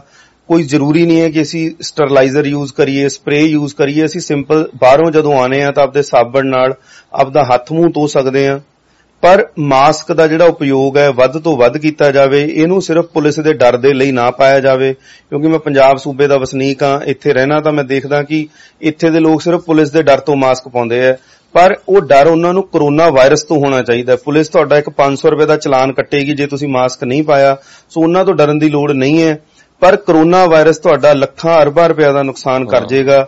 ਇਹ ਚੀਜ਼ ਨੂੰ ਸਾਨੂੰ ਸਮਝਣ ਦੀ ਲੋੜ ਹੈ, ਇਹ ਚੀਜ਼ ਨੂੰ ਸਾਨੂੰ ਬਚਣ ਦੀ ਲੋੜ ਹੈ। ਇਹ ਮਾਸਕ ਪਵਾਉਣਾ ਤੁਹਾਡੇ ਲਈ ਹੈ, ਇਹ ਸਰਕਾਰ ਲਈ ਨਹੀਂ ਹੈ। ਤੁਸੀਂ ਆਪਦਾ ਬਚਾਅ ਆਪ ਕਰਨਾ ਹੈ। ਜਿਸ ਤਰ੍ਹਾਂ ਹੁਣੀ ਅਸੀਂ ਗੱਲ ਕੀਤੀ ਹੈ ਕਿ ਸਰਕਾਰਾਂ ਬੁਰੇ ਤਰੀਕੇ ਨਾਲ ਵਿਫਲ ਰਹੀਆਂ ਨੇ, ਫੇਲ ਰਹੀਆਂ ਨੇ, ਸੋ ਅੱਜ ਸਾਡੇ ਕੋਲੇ ਜਿਹੜੀ ਸਾਡੀ ਜ਼ਿੰਮੇਵਾਰੀ ਹੈ ਉਹ ਸਾਡੀ ਆਪਦੇ ਲਈ ਆਪ ਜ਼ਿੰਮੇਵਾਰੀ ਬਣ ਜਾਂਦੀ ਹੈ ਕਿ ਅਸੀਂ ਇਹਦੇ ਨਾਲ ਖੁਦ ਵੀ ਲੜਨ ਦੀ ਕੋਸ਼ਿਸ਼ ਕਰੀਏ। ਸਾਰਾ ਕੁਝ ਸਰਕਾਰ ਦੇ ਸਿਰ ਤੇ ਨਾ ਛੱਡ ਦਈਏ। ਸਰਕਾਰ ਜੋ ਸਾਨੂੰ ਗਾਈਡਲਾਈਨਸ ਦਿੰਦੀ ਹੈ ਉਹ ਗਾਈਡਲਾਈਨਸ ਦੀ ਅਸੀਂ ਪਾਲਣਾ ਜ਼ਰੂਰ ਕਰੀਏ, ਪਰ ਕਿਤੇ ਨਾ ਕਿਤੇ ਅਸੀਂ ਆਪ ਵੀ ਜ਼ਿੰਮੇਵਾਰ ਬਣੀਏ, ਆਪ ਵੀ ਨੌਲੇਜ ਇਕੱਠੀ ਕਰੀਏ ਤੇ ਅਸੀਂ ਜਲਦੀ ਤੋਂ ਜਲਦੀ ਇਹ ਗੱਲ ਨੂੰ ਮੰਨ ਜਾਈਏ ਕਿ ਕਰੋਨਾ ਸਾਡੇ ਆਲੇ ਦੁਆਲੇ ਹੈ, ਸਾਡੇ ਅੰਦਰ ਸਾਡੇ ਬਾਹਰ ਸਾਰੇ ਕਿਤੇ ਕਰੋਨਾ ਘੁੰਮ ਰਿਹਾ ਹੈ। ਉਹਦੇ ਤੋਂ ਅਸੀਂ ਬਚਣਾ ਕਿੱਦਾਂ ਹੈ, ਉਹਦੇ ਲਈ ਅਸੀਂ ਮਾਸਕ ਪਾ ਕੇ ਰੱਖਣਾ ਹੈ, ਲੋਕਾਂ ਤੋਂ ਦੂਰੀ ਬਣਾ ਕੇ ਰੱਖਣੀ ਹੈ, ਫਾਲਤੂ ਆਵਾਜਾਈ ਬੰਦ ਕੀਤੀ ਜਾਵੇ, ਜਿਹੜਾ ਰਾਸ਼ਨ ਹੈ ਜਾਂ ਜੋ ਵੀ ਸਮਾਨ ਹੈ ਇਕੱਠਾ ਲਿਆ ਕੇ ਆਪਣੇ ਘਰੇ ਰੱਖਿਆ ਜਾਵੇ ਤੇ ਉਹਨੂੰ ਤਰੀਕੇ ਨਾਲ ਯੂਜ਼ ਕੀਤਾ ਜਾਵੇ। ਠੀਕ ਹੈ ਡਾਕਟਰ ਸਾਹਿਬ।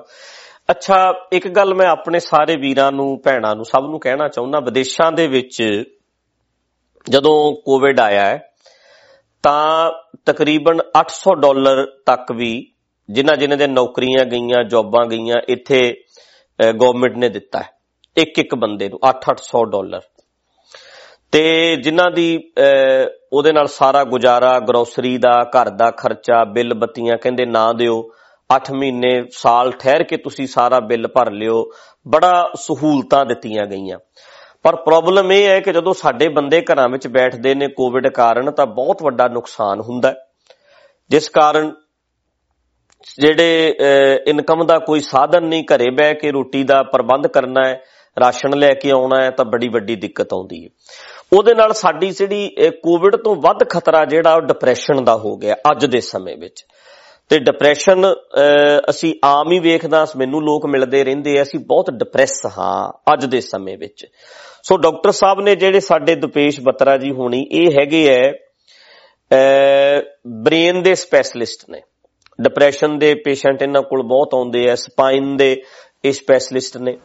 ਸੋ ਇਸ ਕਰਕੇ ਮੈਂ ਡਾਕਟਰ ਸਾਹਿਬ ਨੂੰ ਇਹ ਵੀ ਪੁੱਛਣਾ ਚਾਹੁੰਦਾ ਵੀ ਡਾਕਟਰ ਸਾਹਿਬ ਜਿਹੜਾ ਇਹ ਸਭ ਤੋਂ ਵੱਡੀ ਪ੍ਰੋਬਲਮ ਹੈਗੀ ਹੈ ਡਿਪਰੈਸ਼ਨ ਦੀ, ਜਿਹੜੀ ਅੱਜ ਲੋਕ ਸ਼ਿਕਾਰ ਹੋ ਰਹੇ ਆ ਪੰਜਾਬ ਦੇ, ਨੌਕਰੀਆਂ ਚਲੀਆਂ ਗਈਆਂ ਨੇ, ਕਮਾਈ ਦਾ ਸਾਧਨ ਖਤਮ ਹੋ ਗਿਆ ਹੈ, ਤੇ ਇਹਦੇ ਬਾਰੇ ਜਿਹੜਾ ਡਿਪਰੈਸ਼ਨ ਹੋ ਰਿਹਾ ਹੈ ਉਹਦੇ ਤੋਂ ਕਿਸ ਤਰ੍ਹਾਂ ਬਚਾਅ ਕੀਤਾ ਜਾ ਸਕਦਾ? ਦੇਖੋ, ਜਿਹੜਾ ਲੋਕਾਂ ਨੂੰ ਡਿਪਰੈਸ਼ਨ ਹੋ ਰਿਹਾ ਹੈ ਉਹ ਮਾਨਸਿਕ ਡਿਪਰੈਸ਼ਨ ਹੈ, ਮਾਨਸਿਕ ਬਿਮਾਰੀ ਹੈ। ਉਦਾਂ ਹੀ ਲੋਕਾਂ ਨੂੰ ਆਰਥਿਕ ਡਿਪਰੈਸ਼ਨ ਹੋ ਰਿਹਾ ਹੈ। ਜਿਸ ਤਰ੍ਹਾਂ ਤੁਸੀਂ ਦੱਸਿਆ ਕਿ ਬਾਹਰਲੇ ਮੁਲਕਾਂ ਦੇ ਵਿੱਚ, ਜੋ ਮੈਨੂੰ ਮੇਰੇ ਦੋਸਤ ਦੱਸਦੇ ਨੇ, ਜਿਨ੍ਹਾਂ ਲੋਕਾਂ ਦੇ ਬਿਜ਼ਨਸ ਸੀ, ਉਹਨਾਂ ਨੂੰ ਸਰਕਾਰ ਨੇ $40,000 ਹਜ਼ਾਰ ਵੀ ਦਿੱਤਾ, ਜਿਸ ਦੇ ਵਿੱਚੋਂ $10,000 ਉਹਨਾਂ ਨੇ ਮਾਫ ਕਰ ਦੇਣਾ ਤੇ ਸ਼ਾਇਦ $30,000 ਮਾਫ ਕਰ ਦੇਣਾ ਤੇ ਤੁਸੀਂ $10,000 ਉਹਨਾਂ ਨੂੰ ਵਾਪਸ ਪੇ ਕਰਨਾ। ਤੇ ਜਿਹੜੇ ਲੋਕਾਂ ਕੋਲ ਜੌਬਸ ਨਹੀਂ ਉਹਨਾਂ ਨੂੰ ਮਹੀਨੇ ਦਾ $2,000 ਤੱਕ ਵੀ ਦਿੱਤਾ ਜਾ ਰਿਹਾ। ਸੋ ਫੇਰ ਗੱਲ ਉਹੀ ਆ ਜਾਂਦੀ ਹੈ ਕਿ ਸਰਕਾਰਾਂ ਵੀ ਉਹੀ ਸਾਨੂੰ ਮਿਲਦੀਆਂ ਨੇ ਜੋ ਅਸੀਂ ਡਿਜ਼ਰਵ ਕਰਦੇ ਹਾਂ। ਜੇ ਅੱਜ ਅਸੀਂ ਆਰਥਿਕ ਡਿਪਰੈਸ਼ਨ ਦੇ ਵਿੱਚ ਆ, ਮਾਨਸਿਕ ਡਿਪਰੈਸ਼ਨ ਦੇ ਵਿੱਚ ਆ, ਘਰੇਲੂ ਡਿਪਰੈਸ਼ਨ ਦੇ ਵਿੱਚ ਆ, ਉਹ ਸਾਡੀ ਡਿਪਰੈਸ਼ਨ ਆਪ ਪੈਦਾ ਕੀਤੀ ਹੋਈ ਹੈ। ਸੋ ਅਸੀਂ ਗੱਲਾਂ ਦੇ ਨਾਲ ਭੁੱਖੇ ਦਾ ਢਿੱਡ ਨਹੀਂ ਭਰ ਸਕਦੇ। ਸਰਕਾਰ ਕਿਤੇ ਨਾ ਕਿਤੇ ਫ੍ਰੀ ਲੰਗਰ ਦੇਣ ਦੀ ਕੋਸ਼ਿਸ਼ ਕਰ ਰਹੀ ਹੈ। ਕੁਝ ਸੰਸਥਾਵਾਂ ਨੇ, ਕੁਝ ਲੋਕ ਨੇ ਜਿਹੜੇ ਉਹ ਲੋਕਾਂ ਦੀ ਮਦਦ ਕਰਨ ਦੀ ਕੋਸ਼ਿਸ਼ ਕਰ ਰਹੇ ਨੇ ਕਿ ਚਲੋ ਕੋਈ ਢਿੱਡੋਂ ਭੁੱਖਾ ਨਾ ਮਰੇ। ਪਰ ਜਿਹੜਾ ਆਰਥਿਕ ਡਿਪਰੈਸ਼ਨ ਹੈ ਇਹ ਸਾਨੂੰ ਲਗਭਗ ਅਗਲੇ 3 ਤੋਂ 4 ਮਹੀਨੇ ਤੰਗ ਕਰ ਸਕਦਾ ਹੈ। ਇਹਦੇ ਲਈ ਸਾਨੂੰ ਪ੍ਰਿਪੇਅਰ ਹੋਣਾ ਪਏਗਾ। ਅਸੀਂ ਜੇ ਇਹ ਮੰਨ ਕੇ ਚੱਲੀਏ ਕਿ ਅਸੀਂ ਜੋ ਆਪਣੀਆਂ ਲਾਈਫ ਦੇ ਵਿੱਚ ਇੰਨੇ ਬਿਜ਼ੀ ਹੋ ਗਏ ਸੀ, ਇੰਨੇ ਵਿਅਸਤ ਹੋ ਗਏ ਸੀ ਕਿ ਅਸੀਂ ਹਰ ਚੀਜ਼ ਨੂੰ ਭੁੱਲਣਾ ਸ਼ੁਰੂ ਕਰਤਾ ਸੀ, ਆਪਦੀ ਸਿਹਤ ਨੂੰ ਭੁੱਲ ਗਏ ਸੀ, ਆਪਦੇ ਬੱਚਿਆਂ ਨੂੰ ਭੁੱਲ ਗਏ ਸੀ। ਸੋ ਅੱਜ ਮੈਂ ਸਮਝਦਾ ਕਿ ਤੁਹਾਡੇ ਲੋਕਾਂ ਕੋਲ ਇਹ ਸਮਾਂ ਹੈ ਕਿ ਤੁਸੀਂ ਇਸ ਸਮੇਂ ਦਾ ਮੈਕਸਿਮਮ ਤੋਂ ਮੈਕਸਿਮਮ ਯੂਜ਼ ਕਰ ਸਕਦੇ ਹੋ। ਤੁਸੀਂ ਯੋਗਾ ਕਰ ਸਕਦੇ ਹੋ, ਤੁਸੀਂ ਯੋਗਾ ਕਲਾਸਿਸ ਜੁਆਇਨ ਕਰ ਸਕਦੇ ਹੋ, ਆਨਲਾਈਨ ਕਲਾਸਿਸ ਨੇ, ਉਹਦੇ ਨਾਲ ਤੁਸੀਂ ਸਵੇਰੇ ਅੱਧੇ ਘੰਟੇ ਤੋਂ 1 ਘੰਟਾ ਮੈਡੀਟੇਸ਼ਨ ਕਰ ਸਕਦੇ ਹੋ, ਐਕਸਰਸਾਈਜ਼ਸ ਕਰ ਸਕਦੇ ਹੋ, ਆਪਣਾ ਵਜਨ ਨਾਰਮਲਾਈਜ਼ ਕਰ ਸਕਦੇ ਹੋ, ਆਪਣਾ ਸ਼ੂਗਰ, ਆਪਣਾ ਬਲੱਡ ਪ੍ਰੈਸ਼ਰ ਚੈੱਕ ਕਰ ਸਕਦੇ ਹੋ। ਡਾਕਟਰੀ ਸਲਾਹ ਦੇ ਨਾਲ ਤੁਸੀਂ ਆਪਣੇ ਆਪ ਨੂੰ, ਆਪਣੀ ਸਿਹਤ ਨੂੰ ਟਾਈਮ ਦੇ ਸਕਦੇ ਹੋ, ਆਪਦੇ ਬੱਚਿਆਂ ਨੂੰ ਟਾਈਮ ਦੇ ਸਕਦੇ ਹੋ, ਆਪਣੇ ਬੱਚਿਆਂ ਨਾਲ ਉਹਨਾਂ ਦੇ ਕੈਰੀਅਰ ਡਿਸਕਸ ਕਰ ਸਕਦੇ ਹੋ, ਉਹਨਾਂ ਨੂੰ ਕੈਰੀਅਰ ਕਾਉਂਸਲਰ ਦੇ ਨਾਲ ਗੱਲ ਕਰਾ ਸਕਦੇ ਹੋ, ਆਪਣੇ ਬੱਚਿਆਂ ਦੇ ਨਾਲ ਖੁੱਲ੍ਹ ਕੇ ਤੁਸੀਂ ਗੱਲ ਕਰ ਸਕਦੇ ਹੋ ਕਿ ਆਉਣ ਵਾਲਾ ਸਮਾਂ ਦੇ ਵਿੱਚ ਤੁਹਾਡੀ ਉਹ ਕਿੱਦਾਂ ਹੈਲਪ ਕਰ ਸਕਦੇ ਹੈ ਤੇ ਤੁਸੀਂ ਉਹ ਬੱਚਿਆਂ ਦੀ ਆਉਣ ਵਾਲੇ ਸਮੇਂ ਦੇ ਵਿੱਚ ਕਿੱਦਾਂ ਹੈਲਪ ਕਰ ਸਕਦੇ ਹੋ। ਸੋ ਇਹ ਸਾਰੀਆਂ ਗੱਲਾਂ ਅਸੀਂ ਆਪਦੀ ਵਾਈਫ ਨੂੰ ਸਮਾਂ ਦੇ ਸਕਦੇ ਹਾਂ। ਸਭ ਤੋਂ ਵੱਡੀ ਗੱਲ, ਜਦੋਂ ਅਸੀਂ ਕੰਮਾਂ ਕਾਰਾਂ 'ਚ ਪੈ ਜਾਂਦੇ ਹਾਂ ਤਾਂ ਅਸੀਂ ਆਪਣੇ ਮਾਂ ਪਿਓ ਨੂੰ ਕਿਤੇ ਨਾ ਕਿਤੇ ਅਣਦੇਖਾ ਕਰ ਦਿੰਦੇ ਹਾਂ। ਸੋ ਅੱਜ ਸਮਾਂ ਅਸੀਂ ਆਪਦੀ ਮਾਂ ਨਾਲ, ਆਪਦੇ ਪਿਓ ਨਾਲ, ਆਪਦੇ ਭੈਣ ਨਾਲ, ਆਪਦੇ ਭਰਾ ਨਾਲ ਜੁੜ ਸਕਦੇ ਹਾਂ, ਉਹਨਾਂ ਨਾਲ ਆਪਣੀਆਂ ਦੁੱਖ ਤਕਲੀਫਾਂ ਸਾਂਝੀਆਂ ਕਰ ਸਕਦੇ ਹਾਂ, ਆਪਦੇ ਯਾਰਾਂ ਮਿੱਤਰਾਂ ਨਾਲ ਅਸੀਂ ਫੋਨ ਤੇ ਸੰਪਰਕ ਕਰ ਸਕਦੇ ਹਾਂ। ਸੋ ਮੈਂ ਸਮਝਦਾ ਕਿ ਜਿਹੜੀ ਇਹ ਸੁਨਾਮੀ ਆਈ ਹੈ, ਜੇ ਅਸੀਂ ਇਸ ਸੁਨਾਮੀ ਦੇ ਵਿੱਚੋਂ ਤੁਹਾਡੀ ਫੋਨ ਲਿਸਟ ਦੇ ਵਿੱਚ ਜਿਹੜੇ ਨੰਬਰ ਨੇ ਜਿਨ੍ਹਾਂ ਦੇ ਨਾਲ ਤੁਸੀਂ ਆਮ ਤੌਰ ਤੇ ਹਫ਼ਤੇ ਦੇ ਵਿੱਚ ਜਾਂ ਮਹੀਨੇ ਦੇ ਵਿੱਚ 1-2 ਵਾਰ ਗੱਲ ਕਰਦੇ ਹੋ, ਜੇ ਉਹ ਸਾਰੇ ਲੋਕ ਠੀਕ ਠਾਕ, ਤੰਦਰੁਸਤ, ਬਿਲਕੁਲ ਠੀਕ ਨਿਕਲ ਜਾਂਦੇ ਹੈ, ਇਹੀ ਸਾਡੀ ਜਿੱਤ ਹੈ। ਸੋ ਅਸੀਂ ਇਹ ਸਮੇਂ ਨੂੰ ਸੋਚਣ ਦੇ ਵਿੱਚ ਨਾ ਗਵਾ ਲਈਏ ਜਿਵੇਂ ਅਸੀਂ ਪਿਛਲਾ ਲਾਕਡਾਊਨ ਗਵਾ ਲਿਆ। ਬਾਅਦ 'ਚ ਬੜੇ ਲੋਕਾਂ ਨੇ ਸੋਚਿਆ ਵੀ ਆਪਾਂ ਐਂ ਕਰ ਸਕਦੇ ਸੀ, ਆਪਾਂ ਐਂ ਕਰ ਸਕਦੇ ਸੀ। ਸੋ ਜੋ ਸਮਾਂ, ਇਹ ਇੱਕ ਪੈਂਡੈਮਿਕ ਹੈ, ਇਹ ਇੱਕ ਸਾਡੇ ਤੇ ਆਪਦਾ ਪੂਰੇ ਦੁਨੀਆ ਤੇ ਆ ਪਈ ਹੈ। ਸੋ ਇਹਦੇ ਤੋਂ ਬਚਣ ਲਈ, ਡਿਪਰੈਸ਼ਨ ਤੋਂ ਬਚਣ ਲਈ ਅਸੀਂ ਥੋੜਾ ਜਿਹਾ ਧਰਮ ਵੱਲ ਧਿਆਨ ਲਾਈਏ, ਮੈਡੀਟੇਸ਼ਨ ਕਰੀਏ, ਚੰਗਾ ਖਾਣਾ ਖਾਈਏ, ਖਾਲਸ ਘਰ ਦਾ ਖਾਣਾ ਖਾਈਏ, ਬਾਹਰਲੀਆਂ ਜਿਹੜੀਆਂ ਸਾਡੀਆਂ ਗੰਦੀਆਂ ਮਾੜੀਆਂ ਆਦਤਾਂ ਨੇ ਉਹਨਾਂ ਨੂੰ ਛੱਡੀਏ। ਸਭ ਤੋਂ ਵੱਡੀ ਚੀਜ਼ ਇਸ ਦੇ ਵਿੱਚ ਅਸੀਂ ਆਪਦਾ ਟਾਈਮ ਟੇਬਲ ਬਣਾ ਸਕਦੇ ਹਾਂ, ਆਪਣੇ ਉੱਠਣ ਦਾ ਸਮਾਂ, ਆਪਣੇ ਸੌਣ ਦਾ ਸਮਾਂ। ਸੋ ਜੋ ਮੈਂ ਬਾਕੀ ਦੱਸਿਆ ਕਿ ਇਹ ਸਮਾਂ ਹੈ ਸਾਡਾ ਹੁਣ ਆਪਦੇ ਪਰਿਵਾਰਾਂ ਦੇ ਨਾਲ, ਆਪਣੇ ਯਾਰ ਦੋਸਤ ਮਿੱਤਰ, ਉਹਨਾਂ ਦੇ ਨਾਲ ਜੁੜਨ ਦਾ। ਹਾਂ ਬਿਲਕੁਲ ਜੀ ਡਾਕਟਰ ਸਾਹਿਬ, ਇਹ ਗੱਲ ਆਪਾਂ ਵੀਰ ਭਰਾ ਸਾਰੇ ਜਾਣਦੇ ਆ ਕਿ ਆਪਾਂ ਬਹੁਤ ਇਸ ਗੱਲ ਤੇ ਸਟੇਜ ਤੇ ਡਿਸਕਸ਼ਨ ਕਰਦਾ ਮੈਂ 2-3 ਸਾਲ ਤੋਂ, ਔਰ ਬਹੁਤ ਜ਼ੋਰ ਨਾਲ ਇਹ ਗੱਲ ਕਹਿਣਾ ਕਿ ਤੁਸੀਂ ਆਪਣੇ ਆਪ ਨੂੰ ਤਿਆਰ ਕਰੋ, ਪ੍ਰਪੇਅਰ ਹੋਵੋ, ਕੁਛ ਵੀ ਹੋ ਸਕਦਾ ਹੈ। ਚੰਗਾ ਸੋਚਣਾ ਔਰ ਬੁਰੇ ਤੋਂ ਬੁਰੇ ਦੀ ਤਿਆਰੀ ਕਰਨੀ ਚਾਹੀਦੀ ਹੈ। ਚੰਗੇ ਲਈ ਕਰਨਾ ਸਾਰਾ ਕੁਝ, ਪਰ ਤਿਆਰੀ ਬੁਰੇ ਤੋਂ ਬੁਰੇ ਦੀ ਹੋਣੀ ਚਾਹੀਦੀ ਵੀ ਏਦਾਂ ਵੀ ਮੇਰੀ ਜ਼ਿੰਦਗੀ 'ਚ ਸਮਾਂ ਆ ਸਕਦਾ, ਏਦਾਂ ਵੀ ਆ ਸਕਦਾ। ਤੁਸੀਂ ਸਟ੍ਰੈਸ ਵਿੱਚ ਉਦੋਂ ਜਾਂਦੇ ਹੋ ਜਦੋਂ ਤੁਸੀਂ ਸੋਚ ਲੈਂਦੇ ਹੋ ਕਿ ਮੈਂ ਆਹ ਸੋਚਿਆ, ਆਸ ਰੱਖੀ ਹੁੰਦੀ ਹੈ, ਉਹ ਪੂਰੀ ਨਹੀਂ ਹੁੰਦੀ, ਫਿਰ ਸਟ੍ਰੈਸ 'ਚ ਚਲੇ ਜਾਂਦੇ ਆ। ਇਸ ਕਰਕੇ ਸਾਰਾ ਹੀ ਕੁਝ ਸੋਚ ਕੇ ਰੱਖੋ ਵੀ ਮੇਰੇ ਨਾਲ ਮਾੜੇ ਤੋਂ ਮਾੜਾ ਕੀ ਹੋ ਸਕਦਾ, ਉਹਨੂੰ ਸੋਚੋ। ਉਹਦੇ ਲਈ ਆਪਣੇ ਆਪ ਨੂੰ ਫਿਰ ਰੈਡੀ ਕਰੋ, ਆਪਣੇ ਆਪ ਨੂੰ ਤਿਆਰੀ ਕਰਕੇ ਰੱਖੋ। ਸੋ ਡਾਕਟਰ ਸਾਹਿਬ ਨੇ ਜਿਹੜੀ ਗੱਲ ਕਹੀ ਹੈ ਕਿ ਉਹ ਜਿਹੜੀਆਂ ਮੁਸ਼ਕਲਾਂ ਆਉਣੀਆਂ ਨੇ ਜਾਂ ਜਿਹੜੀਆਂ ਆਰਥਿਕ ਤੰਗੀਆਂ ਸਾਨੂੰ ਹੋਣੀਆਂ ਨੇ, ਉਹਦੇ ਲਈ ਆਪਣੇ ਆਪ ਨੂੰ ਸਾਨੂੰ ਤਿਆਰ ਕਰਨਾ ਪੈਣਾ ਹੈ। ਸਾਡੇ ਗੁਰੂ ਸਾਹਿਬ ਨੇ ਵੀ ਸਾਨੂੰ ਇਹੋ ਸਿਖਾਇਆ। ਆਪਣੇ ਆਪ ਨੂੰ ਪਰਿਵਾਰ ਵਿੱਚ ਟਾਈਮ ਦਿਓ, ਆਪਣੇ ਆਪ ਨੂੰ ਬਿਜੀ ਰੱਖੋ, ਹੱਸਦੇ ਖੇਡਦੇ ਰਹੋ। ਜਾਨ ਕਿ ਬਾਰ-ਬਾਰ ਉਹਨਾਂ ਗੱਲਾਂ ਨੂੰ ਸੋਚ-ਸੋਚ ਕੇ ਦਿਮਾਗ ਉਸੇ ਪਾਸੇ ਬਾਰ-ਬਾਰ ਜਾਈ ਜਾਂਦਾ, ਬਾਰ-ਬਾਰ ਇੱਕੋ ਤਰ੍ਹਾਂ ਦੇ ਖਿਆਲ ਆਈ ਜਾਂਦੇ ਐ। ਆਪਣੇ ਆਪ ਨੂੰ ਥੋੜਾ ਜਿਹਾ ਦੂਸਰੇ ਪਾਸੇ ਲਾਉਣ ਦੀ ਕੋਸ਼ਿਸ਼ ਕਰੋ। ਵੇਖੋ ਨਾ, ਹੁਣ ਪਰੇਸ਼ਾਨ ਹੋਈਏ, ਨੀਂਦ ਆ ਰਹੀ ਹੈ ਜਾਂ ਸਿਰ 'ਚ ਦਰਦ ਹੋ ਰਿਹਾ, ਕੋਈ ਤਕਲੀਫ ਹੋਵੇ ਤੇ ਫਟਾਫਟ ਕੋਈ ਆ ਜਾਏ, ਫਲਾਣਾ ਰਿਸ਼ਤੇਦਾਰ ਸਾਡਾ, ਉਹਦੇ ਨਾਲ ਹੋਵੇ ਬਹੁਤ ਪਿਆਰ, ਤੇ ਜਦੋਂ ਉਹਦੇ ਆਉਣ ਦਾ ਪਤਾ ਲੱਗਦਾ ਸਾਨੂੰ ਇੰਨਾ ਚਾਅ ਚੜ ਜਾਂਦਾ ਕਿ ਅਸੀਂ ਭੁੱਲ ਹੀ ਜਾਂਦੇ ਆ ਵੀ ਅਸੀਂ ਬਿਮਾਰ ਵੀ ਆ। ਬਿਮਾਰ ਪਈ ਮਾਂ ਵੀ ਫਟਾਫਟ ਖਾਣਾ ਬਣਾਉਣ ਲੱਗ ਜਾਂਦੀ ਹੈ ਔਰ ਇੱਕਦਮ ਠੀਕ ਹੋ ਜਾਂਦੀ ਹੈ, ਹੌਸਲਾ ਹੋ ਜਾਂਦਾ, ਧਿਆਨ ਆਪਣਾ ਉਹ ਬਿਮਾਰੀ ਤੋਂ ਹਟਾ ਲੈਂਦੀ ਹੈ। ਜਦੋਂ ਅਸੀਂ ਬਾਰ-ਬਾਰ ਧਿਆਨ ਨੂੰ ਬਦਲਣਾ ਪੈਣਾ, ਆਪਣੇ ਮਨ ਨੂੰ ਕਿਸੇ ਹੋਰ ਕੰਮ ਵਿੱਚ ਲਾਉਣਾ ਪੈਣਾ। ਕਹਿੰਦੇ ਨੇ ਬਿਮਾਰ ਲੋਕ ਉਹ ਹੁੰਦੇ ਆ ਜਿਨ੍ਹਾਂ ਕੋਲ ਬਿਮਾਰ ਹੋਣ ਦਾ ਟਾਈਮ ਹੁੰਦਾ ਹੈ। ਆਪਣੇ ਆਪ ਨੂੰ ਬਿਜੀ ਰੱਖਣਾ ਪੈਣਾ। ਮੈਂ ਪਿੱਛੇ ਵੀ ਐਤਵਾਰ ਇੱਥੇ ਮੈਰੀਲੈਂਡ ਗੁਰਦੁਆਰੇ ਦੀਵਾਨ ਵਿੱਚ ਗੱਲ ਕੀਤੀ ਸੀ ਕਿ ਅਸੀਂ ਆਪਣੇ ਆਪ ਨੂੰ ਕਦੇ ਰਿਟਾਇਰਮੈਂਟ ਨਹੀਂ ਲੈਣੀ, ਆਪਣੇ ਆਪ ਨੂੰ ਬਿਜੀ ਰੱਖਣਾ, ਪਲੈਨਿੰਗ ਕਰਕੇ ਰੱਖਣੀ ਹੈ। ਕਦੇ ਰਿਟਾਇਰ ਨਹੀਂ ਹੋਣਾ, ਕੁਛ ਨਾ ਕੁਛ ਕਰਦੇ ਰਹਿਣਾ ਤਾਂ ਜੋ ਸਾਡਾ ਮਾਈਂਡ, ਅਸੀਂ ਬਿਜੀ ਰਹੀਏ। ਅਸੀਂ ਏਦਾਂ ਨਾ ਕਿ ਬਸ ਹੁਣ ਵਿਹਲੇ ਹੋ ਗਏ। ਇਸੇ ਤਰ੍ਹਾਂ ਹੁਣ ਕੁਝ ਨਾ ਕੁਝ ਆਪਣੇ ਆਪ ਨੂੰ ਕਰਦੇ ਰਹੋ, ਆਪਣੇ ਆਪ ਨੂੰ ਬਿਜੀ ਰੱਖੋ ਤਾਂ ਜੋ ਤੁਹਾਡਾ ਧਿਆਨ ਇਧਰੋਂ ਹਟ ਕੇ ਹੋਰ ਪਾਸੇ ਲੱਗਿਆ ਰਵੇ। ਆਪਣੇ ਆਪ ਨੂੰ ਦੂਸਰੇ ਪਾਸੇ ਲਾ ਕੇ ਰੱਖੋ, ਧਿਆਨ ਲਾ ਕੇ ਰੱਖੋ। ਸੋ ਇਸ ਕਰਕੇ ਇਸ ਗੱਲ ਦਾ ਵੀ ਖਿਆਲ ਰੱਖਣਾ। ਬਾਕੀ ਡਰੇ ਹੋਏ ਬੰਦੇ ਪੁਜਾਰੀ ਦੇ ਬੜੇ ਵੱਡੇ ਗਾਹਕ ਬਣ ਜਾਂਦੇ ਨੇ। ਫੇਕ ਜਿਹੜਾ ਸਾਡਾ ਧਾਰਮਿਕ ਢਾਂਚਾ ਆ, ਉੱਥੇ 2 ਤਰ੍ਹਾਂ ਦੇ ਬੰਦੇ ਉਹਦੇ ਵਿੱਚ ਜਾਂਦੇ ਆ, ਜਾਂ ਲਾਲਚ ਕਰਕੇ ਤੇ ਜਾਂ ਡਰ ਕਰਕੇ। ਤੇ ਹੁਣ ਇਹੋ ਜੀ ਬਿਮਾਰੀ ਦੇ ਵਿੱਚ ਡਰ ਜਿਹੜਾ ਪੈਦਾ ਹੋ ਜਾਂਦਾ ਨਾ ਸਾਡੇ ਮਨ ਵਿੱਚ, ਤੇ ਡਰੇ ਹੋਏ ਲੋਕ ਮੈਨੂੰ ਨਾ ਹੋ ਜੇ, ਮੈਂ ਫਲਾਣੇ ਥਾਂ ਤੇ ਪਾਠ ਸੁੱਖ ਲਾਂ, ਸਾਡੀ ਫੈਮਿਲੀ 'ਚ ਕਿਸੇ ਨੂੰ ਨਾ ਹੋ ਜੇ। ਇਹ ਨਹੀਂ ਪਤਾ ਫੈਮਿਲੀ ਦੇ 10 ਮੈਂਬਰ ਨੇ, ਕਿਸੇ ਨੇ 10 ਅਖੰਡ ਪਾਠ ਸੁੱਖ ਲਏ ਹੋਣ ਵੀ 10 ਅਖੰਡ ਪਾਠ ਮੈਂ ਕਰਾਵਾਂਗਾ, ਮੇਰੇ ਪਰਿਵਾਰ ਨੂੰ ਕੋਵਿਡ ਨਾ ਹੋਵੇ। ਕੋਵਿਡ ਭਾਵੇਂ ਨਿਕਲ ਜਾਣਾ ਹੈ, ਤੁਸੀਂ ਆ ਜਿਹੜਾ ਉਹਨਾਂ ਨੇ ਪੈਸੇ ਜਿਹੜੇ ਤੁਹਾਨੂੰ 10-10 ਹਜ਼ਾਰ ਕਰਕੇ ਲੱਖ ਰੁਪਈਆ ਤੁਹਾਡਾ ਪਾਠਾਂ ਤੇ ਲੱਗ ਜਾਣਾ। ਇਦਾਂ ਦੀਆਂ ਗੱਲਾਂ ਨਾ ਸੋਚੋ, ਇਦਾਂ ਕੁਛ ਨਹੀਂ ਹੁੰਦਾ। ਨਹੀਂ ਤੇ ਪਾਠ ਕਰਨ ਵਾਲੇ ਪਾਠੀਆਂ ਨੂੰ ਤੇ ਕਦੇ ਵੀ ਕੋਵਿਡ ਨਾ ਹੋਵੇ। ਬੜੇ ਬੰਦੇ ਦੁਨੀਆ ਵਿੱਚੋਂ ਚਲੇ ਜਾਂਦੇ ਐ। ਕੁਦਰਤ ਦਾ ਸਿਸਟਮ, ਲਾਅ ਆਫ ਨੇਚਰ ਸਾਰਿਆਂ ਲਈ ਇੱਕੋ ਜਿਹਾ। ਜੇ ਖੰਘ ਲੱਗਣੀ ਹੈ ਤੇ ਮੈਂ ਵੀ, ਤੇ ਜੇ ਤੁਸੀਂ ਆਮ ਘਰਾਂ ਵਿੱਚ ਰਹਿਣ ਵਾਲੇ ਆ ਉਹਨਾਂ ਨੂੰ ਵੀ ਲੱਗਣੀ ਹੈ, ਤੇ ਜੇ ਮੈਂ ਕੁਝ ਗਲਤ ਖਾਵਾਂਗਾ, ਮੈਂ 20-25 ਸਾਲ ਦਾ ਚੋਲਾ ਪਾਈ ਫਿਰਦਾ, 25 ਸਾਲ ਦਾ ਧਰਮ ਵਿੱਚ ਕੰਮ ਕਰਦਾ, ਤੇ ਮੈਨੂੰ ਵੀ ਲੱਗ ਜਾਣੀ ਹੈ। ਬਿਮਾਰੀਆਂ ਮੈਨੂੰ ਵੀ ਲੱਗਣੀਆਂ ਨੇ, ਰੋਗ ਮੈਨੂੰ ਵੀ ਲੱਗਣੇ ਨੇ, ਬੁਢੇਪਾ ਮੈਨੂੰ ਵੀ ਆਉਣਾ, ਦਾੜੀ ਚਿੱਟੀ ਮੇਰੀ ਵੀ ਹੋਣੀ ਹੈ, ਮਰਨਾ ਮੈਂ ਵੀ ਹੈ, ਸਭ ਨੇ ਖਤਮ ਹੋ ਜਾਣਾ।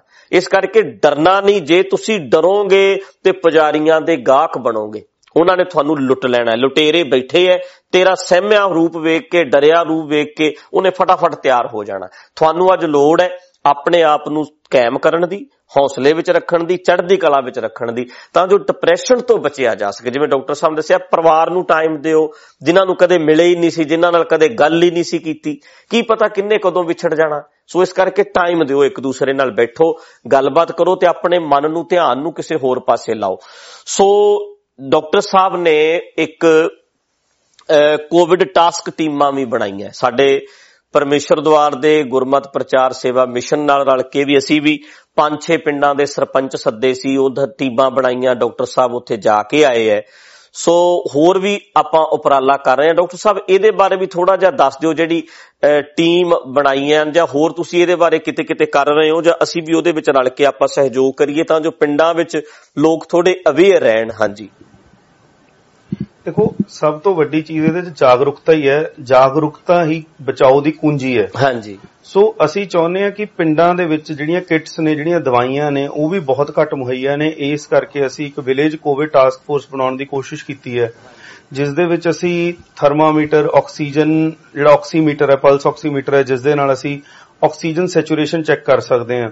ਕਿਉਂਕਿ ਕੋਵਿਡ ਦੇ ਵਿੱਚ ਸਾਇੰਸ ਨੇ ਇੱਕ ਚੀਜ਼ ਬੜੀ ਵਧੀਆ ਦੱਸੀ ਹੈ ਕਿ ਜਦੋਂ ਤੱਕ ਸਾਡੀ ਜਿਹੜੀ ਸੈਚੂਰੇਸ਼ਨ ਹੈ 92 ਤੋਂ ਉੱਪਰ ਰਹਿੰਦੀ ਹੈ, ਤਾਂ ਅਸੀਂ ਆਮ ਦਵਾਈ ਹੈ ਜੋ ਅਸੀਂ ਕਿੱਟਾਂ ਦੇ ਵਿੱਚ ਵੰਡ ਰਹੇ ਹਾਂ ਪਿੰਡਾਂ ਦੇ ਵਿੱਚ, ਉਸ ਖਾ ਕੇ, ਦਵਾਈ ਖਾ ਕੇ, ਬੁਖਾਰ ਦੀ, ਖਾਂਸੀ ਦੀ, ਸਾਹ ਦੀ ਦਵਾਈ ਖਾ ਕੇ ਅਸੀਂ ਠੀਕ ਰਹਿ ਸਕਦੇ ਹਾਂ।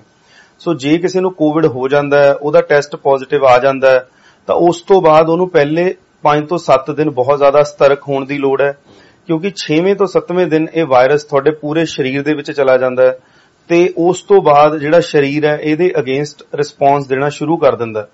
ਲਗਭਗ 20 ਤੋਂ 30% ਬੰਦੇ ਨੇ ਜਿਨ੍ਹਾਂ ਦੇ ਵਿੱਚ ਉਹਨਾਂ ਨੂੰ ਪਤਾ ਹੀ ਨਹੀਂ ਲੱਗਦਾ ਕਿ ਮੇਰੇ ਸਰੀਰ 'ਚ ਵਾਇਰਸ ਆਇਆ ਵੀ ਹੈ, ਤੇ ਉਹਨਾਂ ਨੂੰ ਕੁਝ ਵੀ ਨਹੀਂ ਹੁੰਦਾ।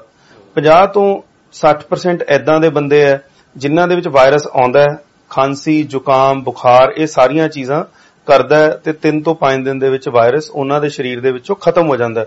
ਸੋ ਅਸੀਂ ਉਹਨਾਂ ਦੇ ਲਈ ਉਹ ਪਿੰਡਾਂ ਨੂੰ ਦਵਾਈਆਂ ਮੁਹੱਈਆ ਕਰਾ ਰਹੇ ਹਾਂ, ਤੇ ਉਸ ਦੌਰਾਨ ਉਹ ਲੋਕ ਆਪਣੀ ਆਕਸੀਮੀਟਰ ਦੇ ਨਾਲ ਸੈਚੂਰੇਸ਼ਨ ਚੈੱਕ ਕਰ ਸਕਦੇ ਹੈ ਕਿ ਜਿਹੜੀ ਉਹਨਾਂ ਦੀ ਸੈਚੂਰੇਸ਼ਨ ਹੈ ਉਹ 92-93 ਤੋਂ ਨੀਚੇ ਨਹੀਂ ਜਾਣੀ ਚਾਹੀਦੀ। ਤੇ ਜੇ ਸੈਚੂਰੇਸ਼ਨ ਦੇ ਅੱਗੇ 8 ਲੱਗਣਾ ਸ਼ੁਰੂ ਹੋ ਜਾਂਦਾ ਹੈ, ਯਾਦ ਰੱਖਣ ਦਾ ਇੱਕ ਸੌਖਾ ਤਰੀਕਾ ਹੈ ਕਿ 99, 88, 87 ਰਹਿਣੀ ਸ਼ੁਰੂ ਹੋ ਜਾਂਦੀ ਹੈ, ਤਾਂ ਉਹ ਲੋਕਾਂ ਨੂੰ ਆਪਦੇ ਨਾਲ ਦੀ ਨਾਲ ਆਪਣੇ ਨੇੜਲੇ ਡਾਕਟਰ ਤੋਂ ਆਪਣੀ ਮੁੱਢਲੀ ਸਹਾਇਤਾ ਲੈਣ ਦੀ ਕੋਸ਼ਿਸ਼ ਕਰਨੀ ਚਾਹੀਦੀ ਹੈ। ਉਹਦੇ ਨਾਲ ਇਨ ਟੱਚ ਹੋ ਜਾਣਾ ਚਾਹੀਦਾ ਹੈ, ਹਸਪੀਟਲ ਜਾ ਕੇ ਡਾਕਟਰ ਸਾਹਿਬ ਨੂੰ ਦਿਖਾਉਣਾ ਚਾਹੀਦਾ ਹੈ, ਜਾਂ ਜੇ ਜ਼ਿਆਦਾ ਆਕਸੀਜਨ ਸੈਚੂਰੇਸ਼ਨ ਘਟਦੀ ਹੈ ਤਾਂ ਸਾਨੂੰ ਹਸਪਤਾਲ ਦੇ ਵਿੱਚ ਦਾਖਲ ਹੋ ਜਾਣਾ ਚਾਹੀਦਾ। ਉਹ ਜਿਹੜਾ ਆਪਾਂ ਅਸੀਂ ਇਸ ਕਰਕੇ ਡਾਕਟਰ ਸਾਹਿਬ ਕਿਟ ਵਿੱਚ ਮੁਹੱਈਆ ਕਰ ਰਹੇ ਹਾਂ, ਜਿਹੜਾ ਉਹ ਆਕਸੀਜਨ ਚੈੱਕ ਕਰਨ ਵਾਲਾ, ਉਹ ਕਿੰਨੇ ਕੁ ਦਾ ਆ ਜਾਂਦਾ? ਆਮ ਘਰਾਂ ਵਾਲੇ ਚਲੋ ਜੇ ਖਰੀਦਣਾ ਚਾਹਣ ਵੀ ਆਕਸੀਜਨ ਚੈੱਕ ਕਰਨੀ ਹੈ, ਮੈਂ ਆਪਣਾ ਜਿੱਥੇ ਤੱਕ ਆਪਾਂ ਪਹੁੰਚਾ ਸਕਦੇ ਹਾਂ, ਨੇੜੇ ਪਿੰਡਾਂ 'ਚ ਦੇ ਸਕਦੇ ਹਾਂ, ਪਰ ਬਹੁਤ ਲੋਕ ਨੇ ਜਿਹੜੇ ਉਹ ਕਿੰਨੇ ਕੁ ਦਾ ਹੋਣਾ ਇੰਡੀਆ ਦੇ ਵਿੱਚ? ਇੱਥੇ ਜੀ ਜੋ ਆਮ ਤੌਰ ਤੇ ਤਾਂ ਚਲੋ ਖੈਰ ਉਹ ਬਹੁਤ ਸਸਤਾ ਸੀਗਾ, ਬਟ ਹੁਣ ਉਹਦੀ ਜਿਹੜੀ ਸਾਡੇ ਕੋਲੇ ਉਹਦੀ ਡਿਮਾਂਡ ਜ਼ਿਆਦਾ ਹੈ ਤੇ ਸਾਡੇ ਕੋਲੇ ਉਹਦੀ ਪ੍ਰੋਡਕਸ਼ਨ ਇੰਨੀ ਨਹੀਂ ਹੈ। ਸੋ ਇਸ ਕਰਕੇ ਉਹ 500 ਤੋਂ 700 ਰੁਪਏ ਤੱਕ ਦਾ ਬਾਜ਼ਾਰ ਦੇ ਵਿੱਚ ਮਿਲ ਰਿਹਾ ਹੈ। ਕਿਤੇ ਉਹਦੀ ਬਲੈਕ ਮਾਰਕੀਟਿੰਗ ਵੀ ਹੋ ਰਹੀ ਹੈ, ਜਿੱਥੇ ਉਹ 1000 ਰੁਪਏ ਤੱਕ ਦਾ ਵੀ ਮਿਲ ਰਿਹਾ ਹੈ। ਉਸ ਤਰ੍ਹਾਂ ਹੀ ਅਸੀਂ ਲੋਕਾਂ ਨੂੰ ਉਹਦੇ ਨਾਲ ਇਲੈਕਟ੍ਰੋਨਿਕ ਥਰਮਾਮੀਟਰ ਦੇ ਰਹੇ ਹਾਂ ਕਿ ਉਹ ਆਪਦਾ ਬੁਖਾਰ ਮਾਪ ਸਕਣ। ਕਿਸੇ ਵੀ ਬੰਦੇ ਨੂੰ ਜੇ 7 ਤੋਂ 8 ਦਿਨ ਤੱਕ ਬੁਖਾਰ ਰਹਿੰਦਾ ਹੈ, ਇਹਦਾ ਮਤਲਬ ਉਹਦਾ ਵੀ ਜਿਹੜਾ ਕੋਵਿਡ ਹੈ ਉਹ ਲੰਬਾ ਚੱਲਣ ਵਾਲਾ ਹੈ, ਤੇ ਉਹ ਬੰਦੇ ਨੂੰ ਵੀ ਸਤਰਕ ਹੋ ਜਾਣਾ ਚਾਹੀਦਾ, ਉਹ ਬੰਦੇ ਨੂੰ ਵੀ ਜਾਗਰੂਕ ਹੋ ਜਾਣਾ ਚਾਹੀਦਾ ਹੈ। ਤੇ ਫਟਾਫਟ ਆਪਣੇ ਡਾਕਟਰ ਦੇ ਨਾਲ ਗੱਲ ਕਰ ਲੈਣੀ ਚਾਹੀਦੀ ਹੈ। ਸੋ ਸਾਡੇ ਕੋਲੇ ਇਹੀ 2 ਰਿਸੋਰਸਿਸ ਨੇ ਜਿਹੜੇ ਅਵੇਲੇਬਲ ਨੇ, ਜਿਸ ਦੇ ਨਾਲ ਅਸੀਂ ਘਰ ਦੇ ਵਿੱਚ ਰਹਿ ਕੇ ਆਪਣੇ ਪਰਿਵਾਰ ਦਾ, ਆਪਣੇ ਆਪ ਦਾ ਧਿਆਨ ਰੱਖ ਸਕਦੇ ਹਾਂ। ਤੇ ਜੋ ਅਸੀਂ ਪਿੰਡਾਂ ਦੇ ਵਿੱਚ ਵਲੰਟੀਅਰਸ ਬਣਾਏ ਨੇ, ਹਰ ਪਿੰਡ ਦੇ ਵਿੱਚ ਅਸੀਂ 4 ਤੋਂ 5 ਇਦਾਂ ਦੀਆਂ ਕਿੱਟਾਂ ਦਿੱਤੀਆਂ ਨੇ ਤੇ ਉਹਨਾਂ ਵਲੰਟੀਅਰ ਸਾਹਿਬਾਨ ਨੇ ਆਪਣੇ ਪਿੰਡਾਂ ਦੇ ਵਿੱਚ ਗਰੁੱਪ ਬਣਾਏ ਨੇ ਕਿ ਜਿਸ ਵੀ ਕਿਸੇ ਮਰੀਜ਼ ਨੂੰ ਇਹ ਕਿੱਟ ਦੀ ਲੋੜ ਹੈ, ਕੋਈ ਮਰੀਜ਼ ਹੈ ਜਿਹੜਾ ਲੋੜਵੰਦ ਹੈ, ਗਰੀਬ ਹੈ, ਜਿਹੜਾ ਇਹ ਕਿੱਟ ਬਾਜ਼ਾਰ ਤੋਂ ਜਾ ਕੇ ਨਹੀਂ ਪਰਚੇਜ਼ ਕਰ ਸਕਦਾ, ਉਹ ਉਹਨਾਂ ਤੋਂ ਆਪਣੀ ਬਿਮਾਰੀ ਦੇ ਦੌਰਾਨ ਇਹ ਕਿੱਟ ਲੈ ਸਕਦਾ ਹੈ। ਤੇ ਉਹਨਾਂ ਨੂੰ ਅਸੀਂ ਦਵਾਈ ਦੀਆਂ ਕਿੱਟਾਂ ਵੀ ਬਣਾ ਕੇ ਦਿੱਤੀਆਂ ਨੇ, ਜੋ ਸਰਕਾਰਾਂ ਨੇ ਵੀ ਕਿੱਟਾਂ ਨੇ ਉਸ ਤਰ੍ਹਾਂ ਦੀਆਂ ਕਿਟਸ ਪ੍ਰੋਵਾਈਡ ਕੀਤੀਆਂ ਨੇ। ਪਰ ਕਿਤੇ ਨਾ ਕਿਤੇ ਪਿੰਡਾਂ ਦੇ ਵਿੱਚ ਉਹ ਕਿਟਸ ਹਜੇ ਵੀ ਬਹੁਤ ਘੱਟ ਨੇ। ਸ਼ਹਿਰਾਂ ਦੇ ਵਿੱਚ ਮੈਂ ਸਮਝਦਾ ਹਰ ਬੰਦੇ ਦੀ ਜਿਹੜੀ ਰੀਚ ਹੈ ਉਹ ਕਿਟਸ ਤੱਕ ਹੈ, ਪਰ ਪਿੰਡਾਂ ਦੇ ਵਿੱਚ ਜੋ ਨਵਾਂ ਡਾਟਾ ਅਸੀਂ ਦੇਖ ਰਹੇ ਸੀਗੇ, ਉਹਦੇ ਵਿੱਚ ਉਹ ਡਾਟੇ ਦੇ ਅਕੋਰਡਿੰਗ 50 ਤੋਂ 100 ਬੰਦੇ ਹਰ ਪਿੰਡ ਦੇ ਵਿੱਚ ਨੇ ਜਿਨ੍ਹਾਂ ਕੋਲ ਉਹ ਕਿਟਸ ਪਹੁੰਚੀਆਂ ਨੇ। ਸੋ ਉਹ ਜਿਹੜੀ ਕਮੀ ਨੂੰ ਪੂਰਾ ਕਰਨ ਦੇ ਲਈ ਮੈਂ ਤੇ ਮੇਰੀ ਟੀਮ ਨੇ ਅਸੀਂ ਪੂਰੀ ਵੱਧ ਤੋਂ ਵੱਧ ਕੋਸ਼ਿਸ਼ ਕਰ ਰਹੇ ਹਾਂ ਕਿ ਜਿਵੇਂ ਵੀ ਹੈ, ਜੋ ਵੀ ਸਾਡੇ ਕੋਲ ਆਪਣੇ ਆਪ ਆਉਂਦਾ, ਅਸੀਂ ਜਿੱਦਾਂ ਹੁਣ ਪਰਮੇਸ਼ਰ ਦੁਆਰ ਵੀ ਪ੍ਰੋਗਰਾਮ ਕਰਕੇ ਆਏ ਸੀ, ਤਾਂ ਜੋ ਵੀ ਅਸੀਂ ਇਸ ਪੈਂਡੈਮਿਕ ਦੇ ਵਿੱਚ ਲੋਕਾਂ ਦੀ ਹੈਲਪ ਕਰ ਸਕਦੇ ਹਾਂ, ਜਿੰਨੀਆਂ ਵੀ ਕਿਟਸ ਅਸੀਂ ਦੇ ਸਕਦੇ ਹਾਂ, ਅਸੀਂ ਉਹ ਕਿਟਸ ਲੋਕਾਂ ਨੂੰ ਮੁਹੱਈਆ ਕਰਾ ਸਕੀਏ ਕਿ ਜੋ ਜਿਹੜੀਆਂ ਕੀਮਤੀ ਜਾਨਾਂ ਨੇ, ਜੋ ਵੀ ਅਸੀਂ ਆਪਣਾ ਇਸ ਆਪਦਾ ਦੇ ਵਿੱਚ ਯੋਗਦਾਨ ਪਾ ਸਕਦੇ ਹਾਂ, ਅਸੀਂ ਉਹ ਯੋਗਦਾਨ ਪਾਈਏ। ਠੀਕ ਹੈ ਡਾਕਟਰ ਸਾਹਿਬ, ਮੈਂ ਹੁਣ ਅਮਰੀਕਾ ਦੇ ਵਿੱਚ ਹਾਂ ਤੇ ਆਪਣਾ ਅੱਗੇ ਵੀ ਗੱਲ ਕੀਤੀ ਸੀ ਕਿ ਹੁਣ ਵੀ ਅੱਗੇ ਤੋਂ ਵੀ ਤੁਸੀਂ ਜਿੰਨਾ ਕੁ ਆਪਾਂ ਕਰ ਸਕਦੇ ਹਾਂ ਆਪਣੀ ਗੱਲ ਸੁਣਨਗੇ। ਜੇ ਸਾਨੂੰ ਪਰਮੇਸ਼ਰ ਦੁਆਰ ਮੈਸੇਜ ਆਉਂਦੇ ਆ ਖਾਸ ਕਰਕੇ ਸਾਡੇ ਪਟਿਆਲੇ ਜ਼ਿਲ੍ਹੇ ਦੇ ਵਿੱਚੋਂ, ਤੇ ਜੇ ਬੰਦੇ ਟੀਮਾਂ ਬਣਾ ਲੈਣ ਤਾਂ ਇਕੱਠੇ ਹੋ ਜਾਣ, ਦੁਆਰਾ ਤੁਸੀਂ ਸਾਨੂੰ ਟਾਈਮ ਹੀ ਦਿਓ ਤੇ ਕਿਟਾਂ ਵਾਸਤੇ ਵੀ ਆਪਾਂ ਉਹਨਾਂ ਨੂੰ ਬਾਜ਼ਾਰ ਵਿੱਚੋਂ ਖਰੀਦ ਕੇ ਜਿੱਥੇ ਤੱਕ ਹੋ ਸਕਦਾ ਸਾਡਾ ਲੱਖ 2 ਲੱਖ 3 ਲੱਖ ਜਿੱਥੇ ਤੱਕ ਸਾਡਾ ਬਜਟ ਹੋ ਸਕਦਾ ਆਪਾਂ ਜਿੱਥੇ ਤੱਕ ਕਰ ਸਕਦੇ ਹਾਂ, ਕਿਉਂਕਿ ਇਹ ਵੀ ਗੱਲ ਹੈਗੀ ਹੈ ਜਿੱਥੇ ਸਰਕਾਰਾਂ ਦੇ ਹੱਥ ਖੜੇ ਹੋ, ਕਿਉਂਕਿ ਕੰਮ ਤਾਂ ਉਹਨਾਂ ਦਾ ਕਰਨ ਵਾਲਾ ਹੈ ਤੇ ਆਪਾਂ ਬਹੁਤ ਵੱਡਾ ਤਾਂ ਨਹੀਂ ਕਰ ਸਕਦੇ, ਪਰ ਫਿਰ ਵੀ ਆਪਣੇ ਵੱਲੋਂ ਤੁਸੀਂ ਸਹਿਯੋਗ ਦਿਓਗੇ, ਲੱਭ ਕੇ ਆਪਾਂ ਕੋਸ਼ਿਸ਼ ਕਰਾਂਗੇ ਕਿ ਕਿਟਾਂ ਸਾਨੂੰ ਮਿਲਣ ਤੇ ਆਪਾਂ ਪਿੰਡਾਂ ਦੇ ਵਿੱਚ ਹੋਰ ਜੇ ਆਪਾਂ ਨੂੰ ਬੰਦੇ ਫੋਨ ਕਰਦੇ ਹੈ 5-5 ਬੰਦਿਆਂ ਦੀ ਟੀਮ ਬਣਾਉਂਦੇ ਹੈ, ਖਾਸ ਕਰਕੇ ਪਟਿਆਲੇ ਜ਼ਿਲ੍ਹੇ ਦੇ ਵਿੱਚ ਜਿਹੜੇ ਨੇੜੇ ਵਾਲੇ ਹੈ, ਤੇ ਉਹ ਆਪਾਂ ਪ੍ਰੋਵਾਈਡ ਕਰਾਂਗੇ ਤੇ ਤੁਸੀਂ ਮੈਨੂੰ ਉਮੀਦ ਹੈ ਕਿ ਦੁਬਾਰਾ ਵੀ ਸਾਨੂੰ ਸਮਾਂ ਦਿਓਗੇ ਪਰਮੇਸ਼ਰ ਦੁਆਰ ਆਉਣ ਦਾ।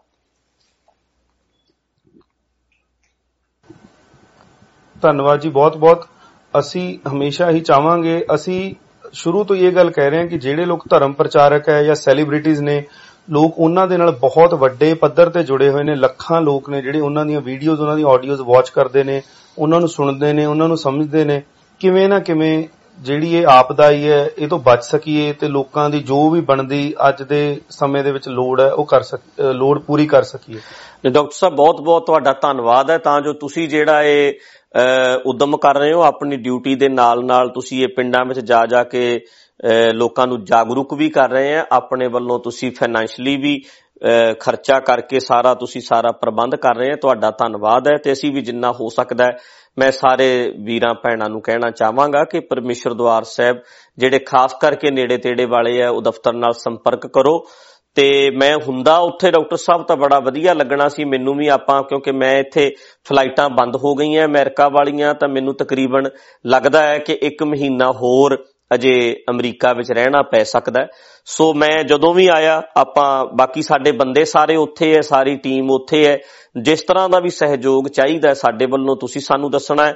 ਬਾਕੀ ਪਿੰਡਾਂ ਵਾਲਿਆਂ ਨੂੰ ਵੀ ਮੈਂ ਜਿਹੜਾ ਅੱਜ ਇਹਦੇ ਵਿੱਚ ਬੇਨਤੀ ਕਰਦੇ ਹਾਂ ਕਿ ਜਿਸ ਕਿਸੇ ਨੂੰ ਵੀ ਲੱਗਦਾ ਹੈ ਪਟਿਆਲੇ ਦੇ ਏਰੀਏ ਵਿੱਚ ਹੋ ਤੇ ਆਪਾਂ ਕੋਸ਼ਿਸ਼ ਕਰੋ ਕਿ ਟੀਮ ਬਣਾ ਲਓ 5 ਜਣਿਆਂ ਦੀ ਤੇ ਪਰਮੇਸ਼ਰ ਦੁਆਰ ਦਫ਼ਤਰ ਦੇ ਨਾਲ ਸੰਪਰਕ ਕਰ ਲਓ, ਤਾਂ ਜੋ ਆਪਾਂ ਦੁਬਾਰਾ ਇੱਕ ਸੈਮੀਨਾਰ ਰੱਖ ਲਈਏ, ਪ੍ਰੋਗਰਾਮ ਰੱਖ ਲਈਏ। ਡਾਕਟਰ ਸਾਹਿਬ ਆਉਣਗੇ ਤੇ ਤੁਹਾਨੂੰ ਸਾਰਿਆਂ ਨੂੰ ਜਾਗਰੂਕ ਕਰਕੇ ਜਾਣਗੇ, ਦੱਸਣਗੇ। ਜੇ ਪਹਿਲਾਂ ਹੀ ਫੜੀ ਜਾਵੇ ਬਿਮਾਰੀ, ਬੁਖਾਰ ਹੀ ਹੋਇਆ ਹੋਵੇ, ਆਕਸੀਜਨ ਦਾ ਲੈਵਲ ਘਟਣਾ ਸ਼ੁਰੂ ਹੋਇਆ ਹੋਵੇ, ਤੇ ਆਪਾਂ ਪਹਿਲਾਂ ਹੀ ਜਦੋਂ ਪਤਾ ਲੱਗ ਜੇ ਸਾਨੂੰ, ਤਾਂ ਅਸੀਂ ਬਚ ਸਕਦੇ ਹਾਂ ਉਹ ਇਸ ਸਿਚੁਏਸ਼ਨ 'ਚ ਜਾਣ ਤੋਂ ਪਹਿਲਾਂ ਕਿ ਜਦੋਂ ਪੇਸ਼ੈਂਟ ਬਸ ਖਤਮ ਹੋ ਗਿਆ ਜੀ, ਡਾਕਟਰ ਕੋਲ ਉੱਥੇ ਹਸਪੀਟਲ ਲੈ ਕੇ ਗਏ, ਉਦੋਂ ਪਹਿਲਾਂ ਉਹਦੀ ਜਾਨ ਬਚਾਈ ਜਾ ਸਕਦੀ ਹੈ।